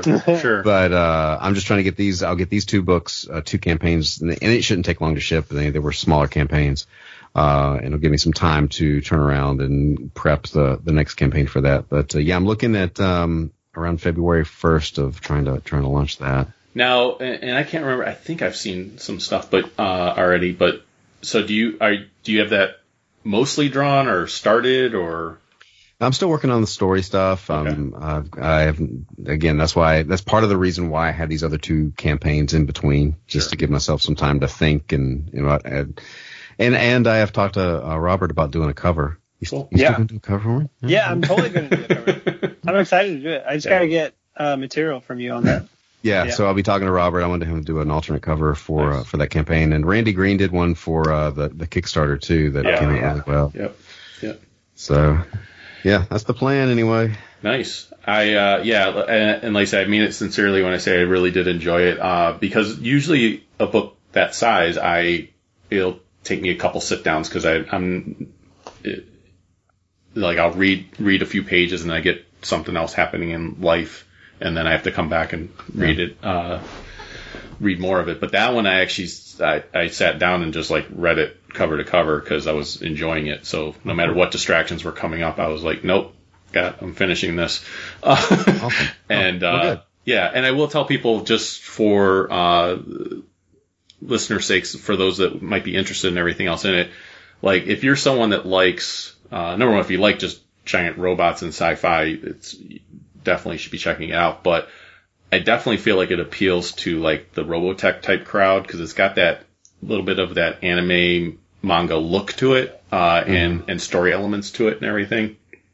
But I don't want to say it's completely like that because it's not. It's just got hints of that in it that can really pull you in if you like that type of stuff. So, the characters, I like the fact too that you didn't, it's an introduction into the world, so you didn't overload it with a bunch of characters. I'm sure you had a bunch of people you would have loved to have thrown into the first issue, a bunch more stuff thrown into the first issue, but you could tell it was very controlled, like yeah. where you were. Well, going. I was just trying to get, again, it's an introduction, get to know these people. You're on the adventure, and I was trying to streamline things a bit. So I went back recently and I was looking at some of my notes, and like I had to caption the first two like kind of backstory pages. Like I was going to do those like longer backstory thing. Yeah. And then the more I looked at it, I was like, you don't really need much. I think that all the backstory it was basically, we discovered life on Mars. Mars wasn't thrilled, and then kaboom, they're attacked. It's like that's all you need. That's right. You don't need. Right. It's that. So. I'm trying to be economical in the storytelling, but make it engaging. It's kind of, and I was talking to my friend, Elliot Fernandez, I was kind of running things by him, and, at a certain point, because I'd been staring at the story so long, by the time I got done, I was like, I don't even know if this is good anymore. Like I just, you stare at something long enough, you work on it. It's like, I'm just so desensitized to it. Yeah. So once it got out there, I started getting a lot of people saying, oh, they really liked it. So I was like, okay, maybe I, I guess it wasn't a complete failure. I guess I'll keep doing it. No, I totally get that because like, for me, I was even changing words, not a lot, but I was changing a few words even once I got it back from the letter. I was like, ooh, I really don't like how I worded that. Let me go ahead and, hey, can you change this? and me being so green, I didn't even know if that was done. I was just like, I had Dave Sharp was the letterer, and I was emailing Dave. I was like, I don't know if this is like out of line, but could you change this word to this and this word to that? I didn't do it a lot, but he's like, yeah, that's no problem. Yeah. And he emailed me back at the end of the whole thing, and he's like, this was really smooth. He's like, I have worked on far worse things. I was like, I will take that as a compliment. Yeah. I'm putting that on the book, back of the book as a testimonial. From the letter, I have worked on far worse things. Quote, Dave Sharp. That's great. That's hilarious. But no, and I will say, like, for me, one of the things that was fun was having people that worked in the industry read it and enjoy what I was trying to do that didn't owe me anything. They didn't have to be nice to me or anything like that. That, like, Dave actually said to me, he's like, yeah, I'd like to have some issues with this because I don't get to put all ages stuff on my table very often. And he says this is a fun adventure. And then, like, Ross Hughes, he's been promoting trying to get work for himself, and he actually put the one day I had no idea, and I just happened to come across it. He's like, this is the fun that comics should be, and I was like, that's very nice. So it felt good to hear stuff like that from people in the industry that owed me nothing for saying that. So. Right. Well, I mean, I think readers in general are very honest. I mean, they'll let you know if they don't like something. For sure. And unfortunately, I didn't have I don't think I got any bad reviews. I think I had one or two. One person's like, what did they say? They thought that the main bad guy was irredeemable. And they thought somebody else thought maybe it was even the same person, thought that it moved too fast or something, or went slow. I don't know. It wasn't even like harsh criticism. Sure. Right? It's like just they still enjoyed it. Their own personal critique of it. Yeah. Yeah. It's like, that's fine. Yeah. Nobody was like, I can't believe I bought this book. This is horrible. Well, and to your point, when you were talking about the characters and how much to really delve into them and everything else, one of the things I liked was that there was hints to the main characters background and her motivation, stuff like that. Just like these little hints in her dialogue. Like you get hints that there is a larger story. There's more to know about these characters. So, I've said this 1,000 times before, but I really don't like very wordy comics. I want to get just enough to tell the story and slowly kind of reveal things. I think that keeps people reading. And it's just what I like when I read books. Don't read anything from the 1980s or before. Oh, yeah. Well, I mean, there's a sweet spot for amount of dialogue in a comic. And I know that in the early 2000s, especially late 90s, I would be reading and you'd get back to I always called it the headquarters scene. It'd be in Hulk, for example. And then all of a sudden you're back at the military headquarters and there's the general. And it's just like, all of a sudden it's a novel and not a comic. And it's like, I read a lot books wise, right? But when you get that many words in a comic, it's just like something in your soul. You just get exhausted. Yes. You're like, it's not meant to do this much. I 100% agree, because there's a Batman issue, and I want to say it was a Grant Morrison issue. I think it was part of R.I.P., which is why I say that, because I know he did all of R.I.P. But there was not R.H.P., that's different. That's for this show. Oh gosh. But anyways, it was R.I.P. issue. I'm almost positive, but there was just a big on one of the 2 pages that you're looking at. There would be a big image, and then it was just all text. It was literally reading a book with pictures in it. And to your point, Brian, I read a lot of books also. I love reading books. But when I go to read a comic, I have a certain expectation, and it's not that. Yeah. I don't know. I guess, if you were, it's a little different for me because I'm writing and drawing it. So I'm kind of that, I'm looking at it different than a person who's sitting down. Oh, I've got to write this script. Sure. And so, writers write. That's what they do. Right. And if you're sitting down, most writers are not going to do plot style. They're going to try to get their, they're getting paid differently, right? Yeah. They're getting paid for a script and getting those pages in. But, if you're a writer and you were trying to break in as a writer, you want to write. You want those words on the page. So I get it. But, at a certain point, it's like, go write your book. Just go write it. Go write your novel. It's okay. Well, and that was good feedback I got from Robert and from Quinn. Was they came back with my original rough draft, which I knew was rough, and I just threw it at them and said, "Butcher this, I don't care." And there was a lot of exactly what you're saying, which is cut back on how much words you're using in the dialogue and everything. So this, you can describe the scene as much as you want, but when it comes to the dialogue, less is more. You can make it more concise and everything else. So, and God, went to your point, Brian. It's like, I wanted to write a lot, but it was like, I gotta cut this back. And I think it went through 5-6 edits before I finally was happy with things. But the last thing I want to do is send something to an artist like yourself or Robert and be like, and have you guys go, all right, War and Peace, here we go. Yeah. Well, it would be less backgrounds to draw, I guess. There you go. Well, and sometimes what can happen too is if you write too many words, then people's heads get cut off by the letterer. I've heard that's happened before to people.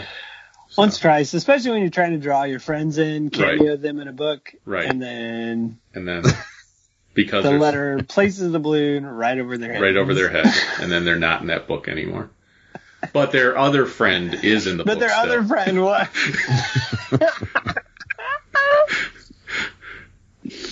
I still get a good laugh out of that one. It's so great because, man alive. So I forget. I mean, it was in the Castle. It was in the Castle book, Marvel.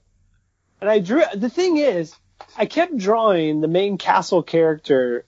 I forget his name in that, but something Derek Storm. Derek Storm, yeah. And I kept drawing him with this I always drew this little meme of like a Snake Eyes as Pac-Man.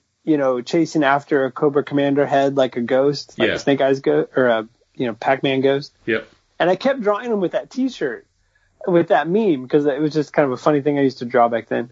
And I probably got like 10 pages into this book, and I kept drawing that on the shirt. And they go, look, I got to tell you, my editor was like, can you please stop drawing that? Every time you put that on the shirt, we have to go in and erase it because we do not have the licensing rights for that to be on the shirt. I was like, oh, geez, sorry, you should have just said something. And this is like before the issue came out, so I didn't know that they were having to do that.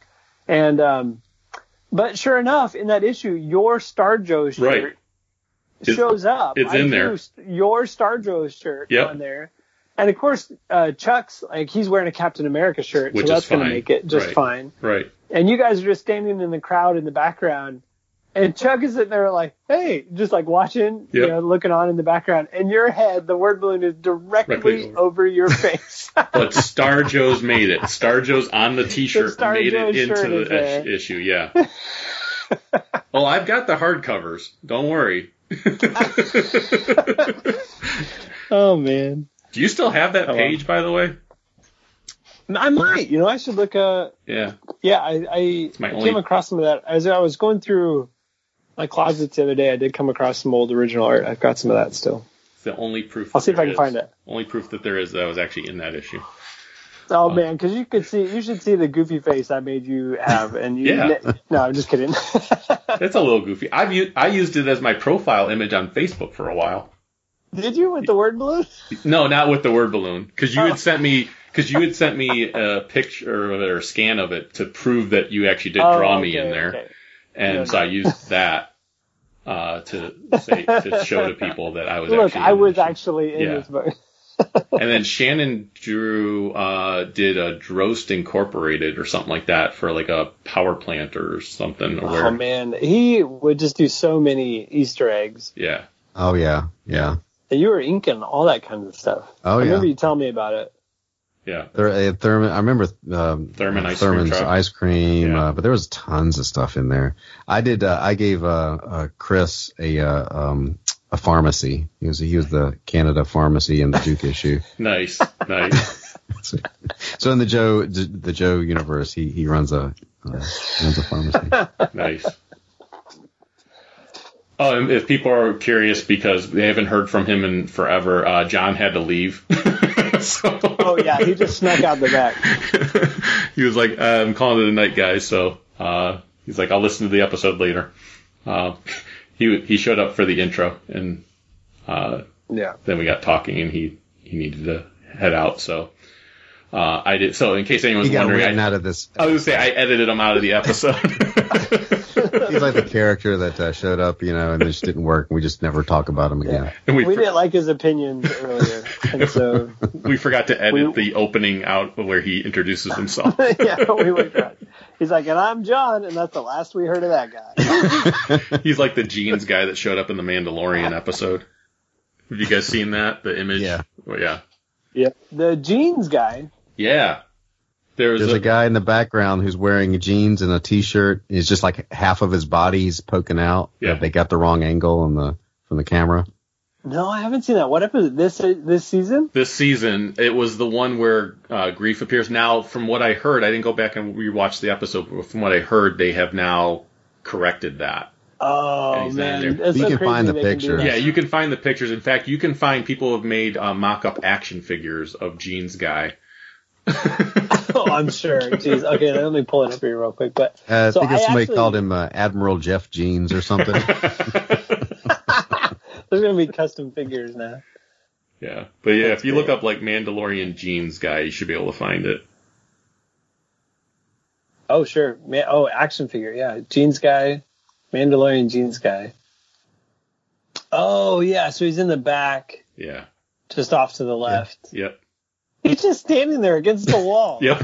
He's got a watch on, like he's got an Apple Watch. Like he's like, it almost looks like he's facing the wall. Like I know he's facing us, but you can only see like part of like he's in trouble. You're gonna sit there, young man, so you can key grip properly. In just that image too, I like the idea that they're there to rescue him. Oh man, this is hilarious. This mock-up of the action figure. It's just like a corridor. Yep. And it's like half a guy standing behind it. Yep. Jeans Guy. I'm going to use that for the episode picture. It's the Jeans Guy. Oh my gosh, that's great. Then there's like Star Wars, the Mandalorian, the art of the Mandalorian, and on the cover it's just like half of a jeans guy standing like on the cover of the book. And the thing that cracks me up the most about that is this, and I've said this many times about the Mandalorian, is that the quality of film that they're doing, like every week I watch it, I honestly, especially this season, I really feel like I'm watching like movie level quality. Hands down. Especially this last episode. Yeah. I would say, I mean, and there's been a number of episodes where I felt this way. Yeah. But, I mean, them doing this at such a high caliber, them putting as much money into it as they are, but them also being able to figure out the technology that's allowing them to do this. Well, I was going to say the technology is amazing because it's basically a big screen. And now that I kind of know that that's what they do, I kind of see, I don't see it in the episode, but I can kind of see like, oh, that they probably did that with the big screen. Yeah. But it doesn't take away from how amazing it looks. Yeah. And it just so completely opens it up that they can just literally do anything and go anywhere. Right. Which for this type of universe just completely opens it up. Yeah. So, it makes me just wish that, there were just more spin-offs, more things that could happen all at once. Like, I understand they don't want to flood the market. Right. Because I think that you could saturate the market too much, but I'm like, I don't know how much you want to go into it. It's already like late, but yeah. Well, I will say I will not be shocked if we, and I think they're planning to anyways, but I would be shocked if we don't get an Ahsoka Tano spinoff. Well, I mean, her even just, I don't know how much you want to spoil this, but just. Spoilers for anyone listening. If you didn't watch, if you're not up to date on Mandalorian, stop listening. Or if you just don't care, keep listening. Okay. There, we're covered. All right, everybody's been warned. But her even just mentioning Admiral Thrawn. Yes. I was like, what? Oh, like, my head just exploded when I heard that. 2 episodes ago, when they mentioned Ahsoka Tano, I was like, what? Like, that was great because it just dropped another bomb there where it connected this universe to, the Clone Wars show, right? Yeah, yeah. And her mentioning that opens it up to the novelization Timothy Zahn books. Like, well, and they brought Thrawn into the Rebels show. That's true. He was in Rebels, and they've done the book, the now in canon books that were done by Zahn, that talk about his origin and everything else. So yeah, they opened that up. As a big EU fan, I love the fact that they even mentioned Tython as a planet, which is one of the planets where one of the original Jedi temples is located. So, there's certainly, I would love for them to keep this centered around the Mandalorian. Oh, for and sure. The lore of rebuilding Mandalore and all that kind of stuff. Like all of the backstory that could be centered around him and these smaller missions. That would be awesome. But there's certainly room for them to do a spin-off series that is the same time period that could be potential crossover type stuff. And following Ahsoka Tano and a bigger world, galactic Admiral Thrawn type stuff. So, Kevin and Brian, have you guys been watching? Are you caught up to date? Did we just spoil the shit out of everything for you? I have not seen any of it. Oh, wow. I don't have Disney Plus. I don't have Disney Plus. Oh, gotcha. I'm completely caught up, and actually, I'm wondering how long are they going to keep Grogu around, actually. Because if you kind of pay attention to the episodes, he's in it for a little bit, and then Mando takes off and does the big adventure, and then you see Baby Yoda again. And so it's like, okay, are they going to hand Baby Yoda off here pretty soon, but maybe the end of this season, and then start to fill out the Bo-Katan and the Ahsoka story, like give a bit more color to those before they maybe go to standalones. Yeah. So... I don't know. It'll be interesting to see how it plays out. I feel like I almost feel like they can't let Grogu stay as part of the series for as long as the series goes, because he's such an integral part. It should really just be called Mandalorian and Grogu at this point. Well, because of the whole lone wolf and cub Right. like thing that it's become. Right, absolutely. Yeah. And so I have a feeling like I think at the end of this, I want to hear your guys' thoughts as far as who do you think somebody's going to show up at Tython. Like he's going to get Tython, he's going to get him to Tython, and somebody's going to show up. And I've heard some interesting things about that, about like who people think it could be and everything else. But who do you guys think who it's going to be at the end? I think it's going to be Ezra. Who is it going to be? Ezra. Ezra? Okay. I've heard that one, yeah.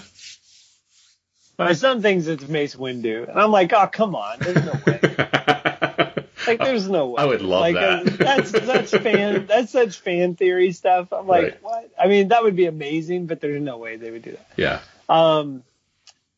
No, I mean, it could literally be, man, I haven't even put too much thought into it. I just kind of want to be open. Yeah.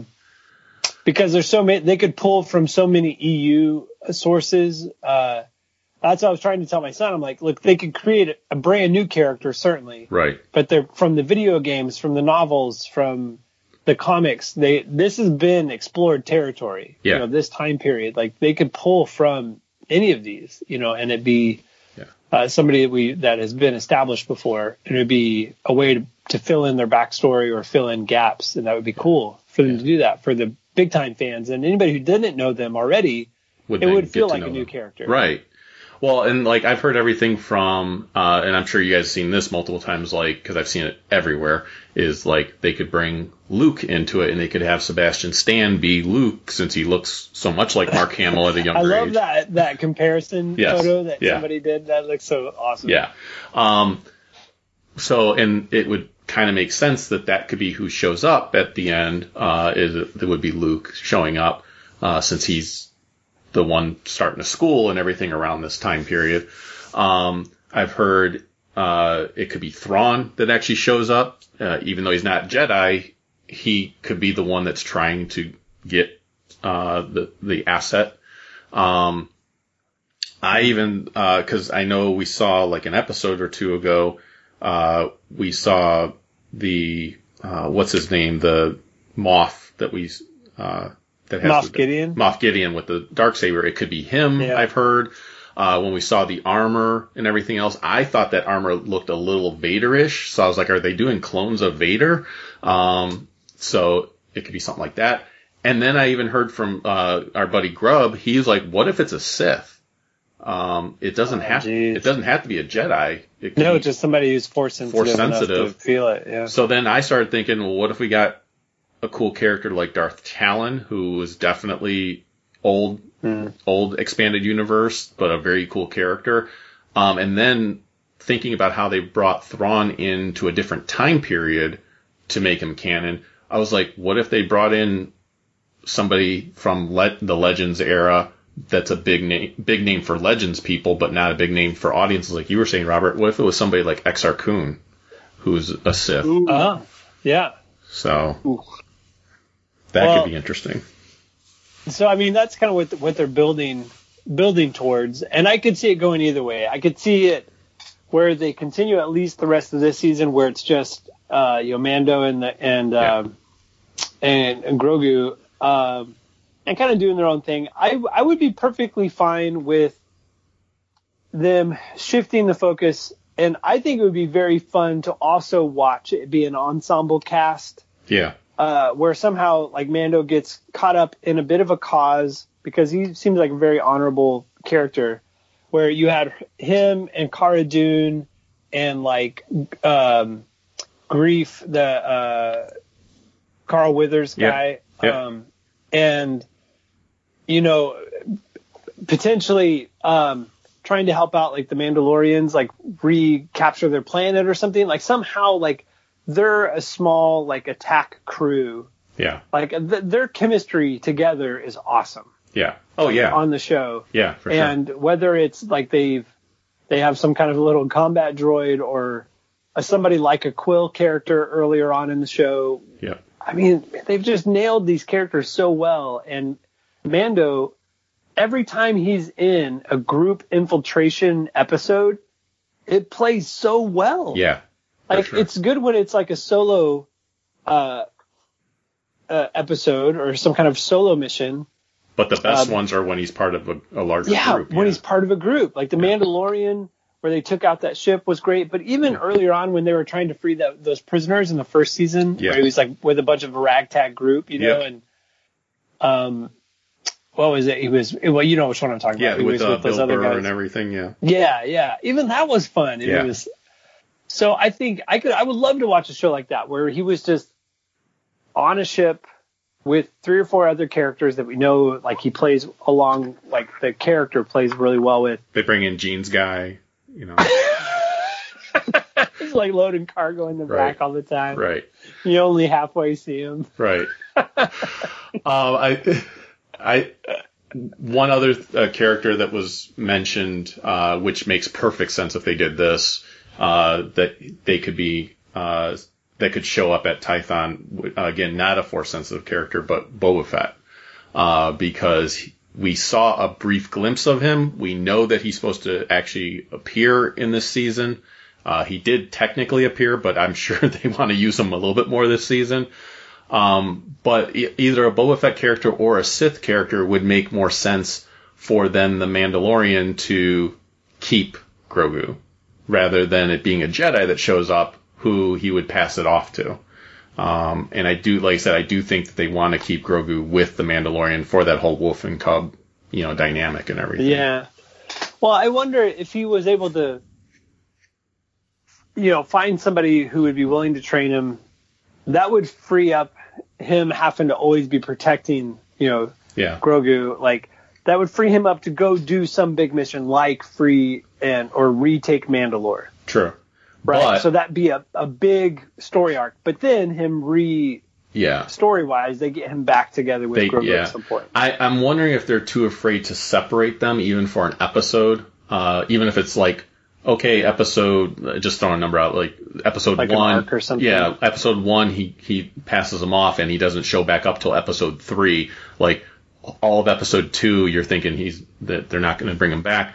I'm wondering if Disney's afraid to do something like that because, let's face it, the child is a money pit for them. Like, it is just, they can just write checks as big as they want with the merchandise that they're selling of Baby Yoda, the child, Grogu. Because here's the thing, they had all that merchandise out there as the child. You could put all that damn merchandise out again with Grogu on the box.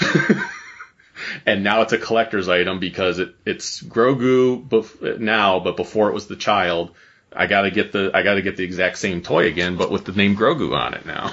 I remember last year I was amazed that I think they didn't know. They didn't know. I mean, they must have known that it was a good product, or that the show was good, but they had no idea it was going to be as successful as it was because they weren't ready for the toys. Yeah, by Christmas. Nobody. Well, in Star Wars, let's admit it, Star Wars for a lot of people out there was on a downturn because people were not liking the sequels. I liked them, but I know a lot of people didn't.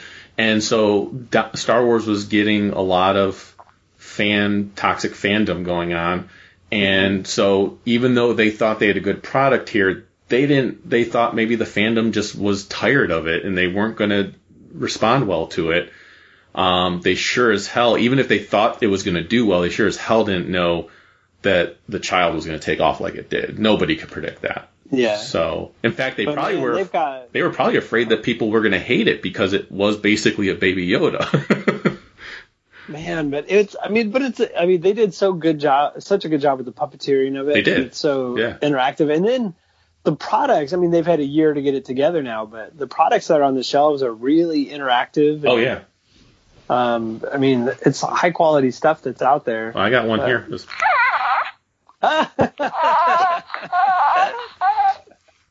So I just bought my wife one of the Funko Pops that has him looking at the container of eggs. Nice.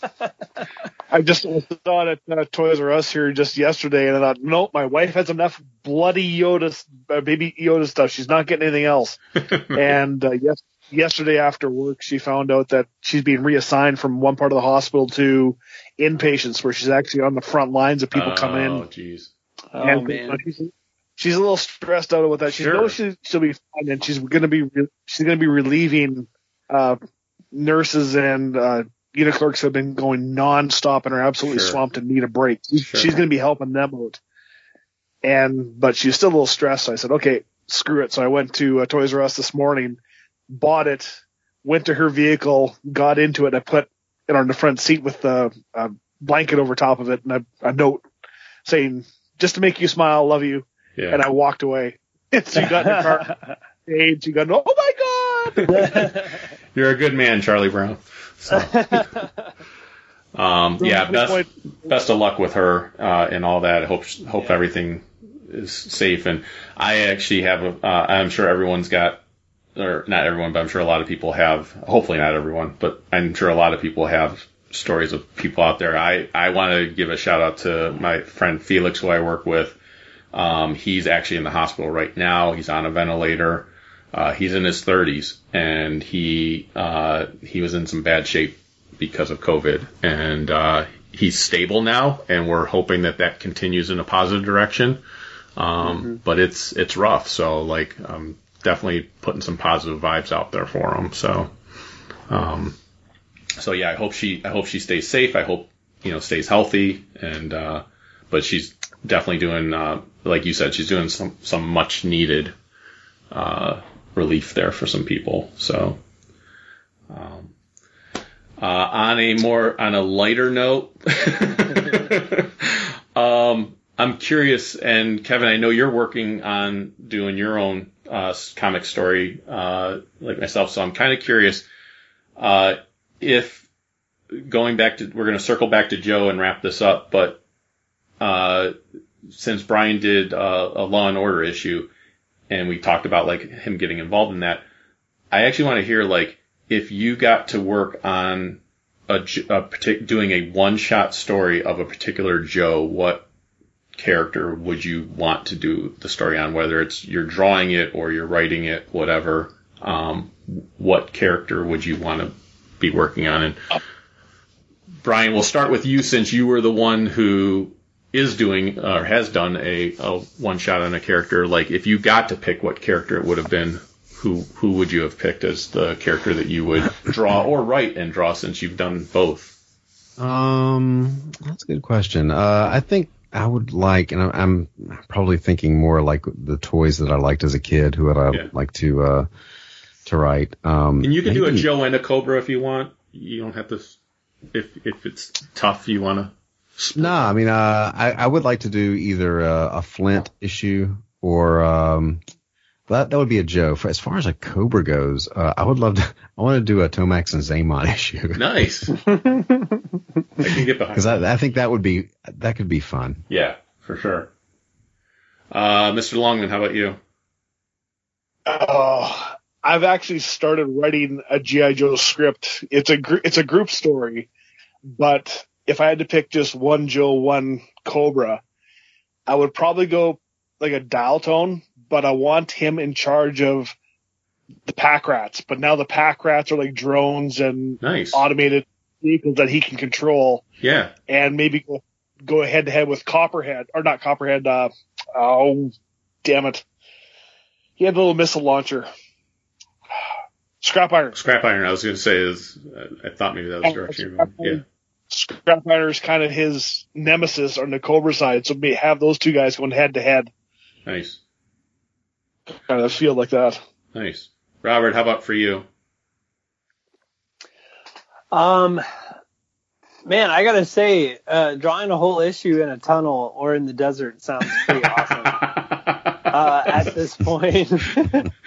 So, no, I would say something, but to be honest, something along those lines. I would love to do like a Snow Job issue, like in the Arctic, where it's like Snow Job separated from the group, and he's got just like his Arctic wilderness survival stuff, and he's got to go and take out a ton of snow serpents between him and to get back to his base, kind of a thing. Yeah. Like just to show his skills, like what makes him so elite, like in that environment. Yeah. would be so much fun to draw. I would love to do that. Nice.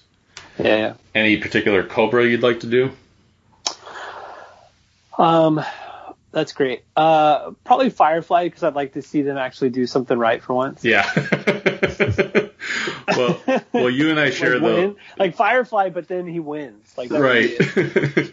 Well, he's the one that always comes through on the missions. We found that out. So Yeah, exactly. well, you and I share Firefly because that would have been my Cobra. Would be Firefly because I just feel like there's a lot you can do, and I remember the Hearts and Minds story with Firefly, which I thought was fantastic. But if you were doing Firefly, I had a backup, which I think could be interesting. But I would actually want to do a bat issue because I love the bats. Oh yeah, and I think could be a very interesting, unique story. I would put dozens of them in there too. Dozens. Oh jeez. No, I'm just kidding. No, actually, I would like to. I think what I would do is I would like to do a story of a bat that was like battle damaged and got left behind. I think that could be kind of interesting to like, what does a battle android trooper do when it's like it's programmed to fight Joe, but Joe is gone, Cobra's gone, and it's just left there. He gets a job at a diner, right? Just like trying to find himself. Flipping burgers. He's got like one arm. Right. It's just attachments of different spatulas. Right. And then from the Joe standpoint, I think I'd love to do a tunnel rat story. Like again, kind of like he's left his own devices in the jungle. Evidently, I like stories like that where it's like the character's just stranded and has to be left to their own devices. But I think I think part of it is when you get to a solo story. That's one of the things I love about Joe is that they're the best, at what their given specialty is, right? Yeah. Their skill set. Yeah. And too often when you get into an ensemble situation, they're just another soldier. They're another green shirt, Yeah. basically. Yeah. When they're all sitting on a bus shooting out of a window, Yeah. it could be literally anybody. But to your point, when it's just focused on them, you can really focus on their specialty, and that's the thing. Like for me with Tunnel Rat, I would want it to focus on the fact of him being a tunnel rat. Like let's dig into that a bit. So, like you were saying with Snow Job, he's stranded in the snow. Like, what does he do? Because that is his specialty. So. Yeah. Yeah, I think that would be cool. But. Yeah, good question. I like that. Yeah, that'd be fun. And every question I thought of tonight was just off the fly. I did not prepare at all for this episode. I was like, we're going to do an episode. I don't know what the hell we're going to talk about. But we can still talk for 2 hours. That's how easy it is. Yeah, exactly. Yeah, there's no problem with us talking. Yeah. So with that being said, we did do 2 hours, so I think that's a good long enough episode. We probably all need sleep for tomorrow. So, and that's not even counting the long monologues we cut out of John. Like just going on and on. Just jeez. Yeah, we started at edit the crap out of that. Yeah, we started at 9 o'clock and it's now 1 a.m. So, we'll make that a Patreon episode. All the stuff John said that we took out. Just those crazy conspiracy theories. Like he is just even out off of the his deep mind. end. I mean, gosh. Had to be taken out. So that is not for public consumption. There's a reason we call him the sellout for a reason.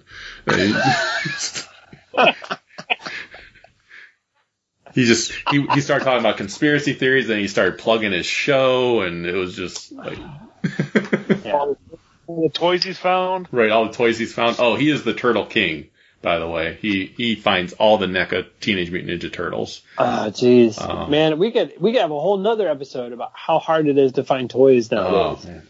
Yeah. Well, so for right now, speaking of another episode, right now I talked with my wife tonight, and it's not definitive, but tentatively what we're looking at is doing a holiday get together, because when we did episode 250, everyone seemed to really enjoy it and said we need to do this again. It'd be great if we could do it around the holidays. So I want to kind of try to make that happen, of doing another Zoom meeting. And who can join will join. Tentatively right now we're looking at December 19th, so it'll be the Saturday before Christmas. So I apologize if you have holiday plans already. Although I don't know how many people this year have holiday plans.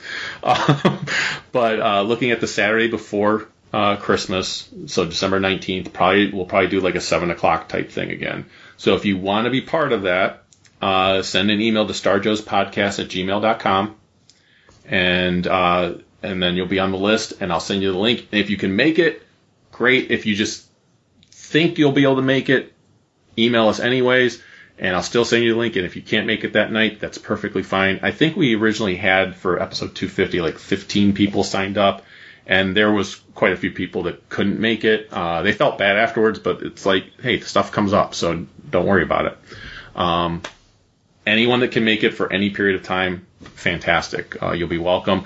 We'll probably talk about like holiday memories when it comes to toys. We can definitely talk about toy collecting now, and stuff like that. But that'll be the last episode of the year for Star Joe's. So like I said, email starjoespodcast@gmail.com and say that you'd like to be part of the holiday special, and you'll be on the list then. So, with that being said, Mr. Longman, first for you, is there anything you want to let the listeners know about? Any ways they can find you, or anything like that you'd like to say in closing? I am just the guy who sits in my basement playing with my geek stuff here and working. So, no. Okay. I'm on the Star Joe's page there all the time, posting stupid stuff. So yeah, you are. Somebody wants to, and I appreciate that. So, and really, yeah. And and I had mentioned to Kevin that once he has things up and going for his comic, we'll absolutely have you on the show to help tell people what it is and what you're looking to do and everything else. I've been privy to a little bit of it, and very excited for what you're doing. So looking forward to that.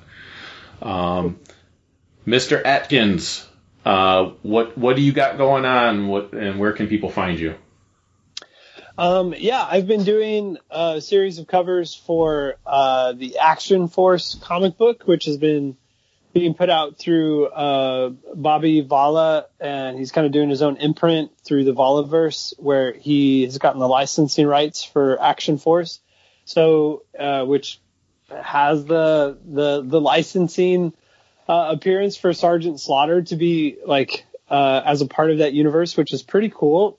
He's doing his own run through Kickstarter. He's already done the line of action figures to go along with that, and so he's putting out his own comic. Bill Nidro is the writer for those books, and I've just been really impressed. He's really getting things done, so nice. Which is great. He's really kind of funding all of that on his own, and so I've done 3 covers so far, and working on the 4th one. So he's getting these books out pretty quick. So you could just follow Action Force or Valaverse on Facebook, and through his social media on Instagram. He posts a lot. Bobby Vala, Vala. And so those will be coming out pretty quick. Right now I'm doing a lot of kind of video game stuff that I can't talk a ton about until it comes out. And then I'll probably be working on another comic project in the new year. And then as soon as I have more definitive stuff that I can finally announce about Runestone, I'll definitely hit you up about that. But cool. I'm literally drawing the last 2 pages, and then we'll have that out. Nice. So we're excited about that. I'm still trying to beat you guys out to. I'm sure you will. And then you'll always hold that over me. I will. But I will be happy to finally be able to have that fulfilled and do other things. I'm just waiting to hear back from the printer on a new quote. So that's all. And then I can send them. Yeah, my issue's done. For those that didn't back it and don't know, the comic is actually done. And it is ready to go to the printer. My wife and I are right now working on the behind the scenes art book, which we've got the first few pages of that done, and it's looking awesome. So we're going to be working on that this month so that we can get that to a printer in January. We got the bookmark artwork back. That's going to be going to the printer very soon. That looks awesome. Because originally we were going to use the just some artwork from the comic itself. But since we did go above and beyond what our goal was, use some of that money to get original artwork done for the bookmark. So that's awesome. I think I have to price things out, so I don't want to make any exact promises yet, but I think we're going to go with larger size prints. So we might be going with 11 by 17 prints instead of what we were going to originally do, which I think was just going to be like comic book size prints. But I do need to price it out to make sure that I have enough money to cover all that and then still cover myself with taxes and stuff. So that's always the fun part.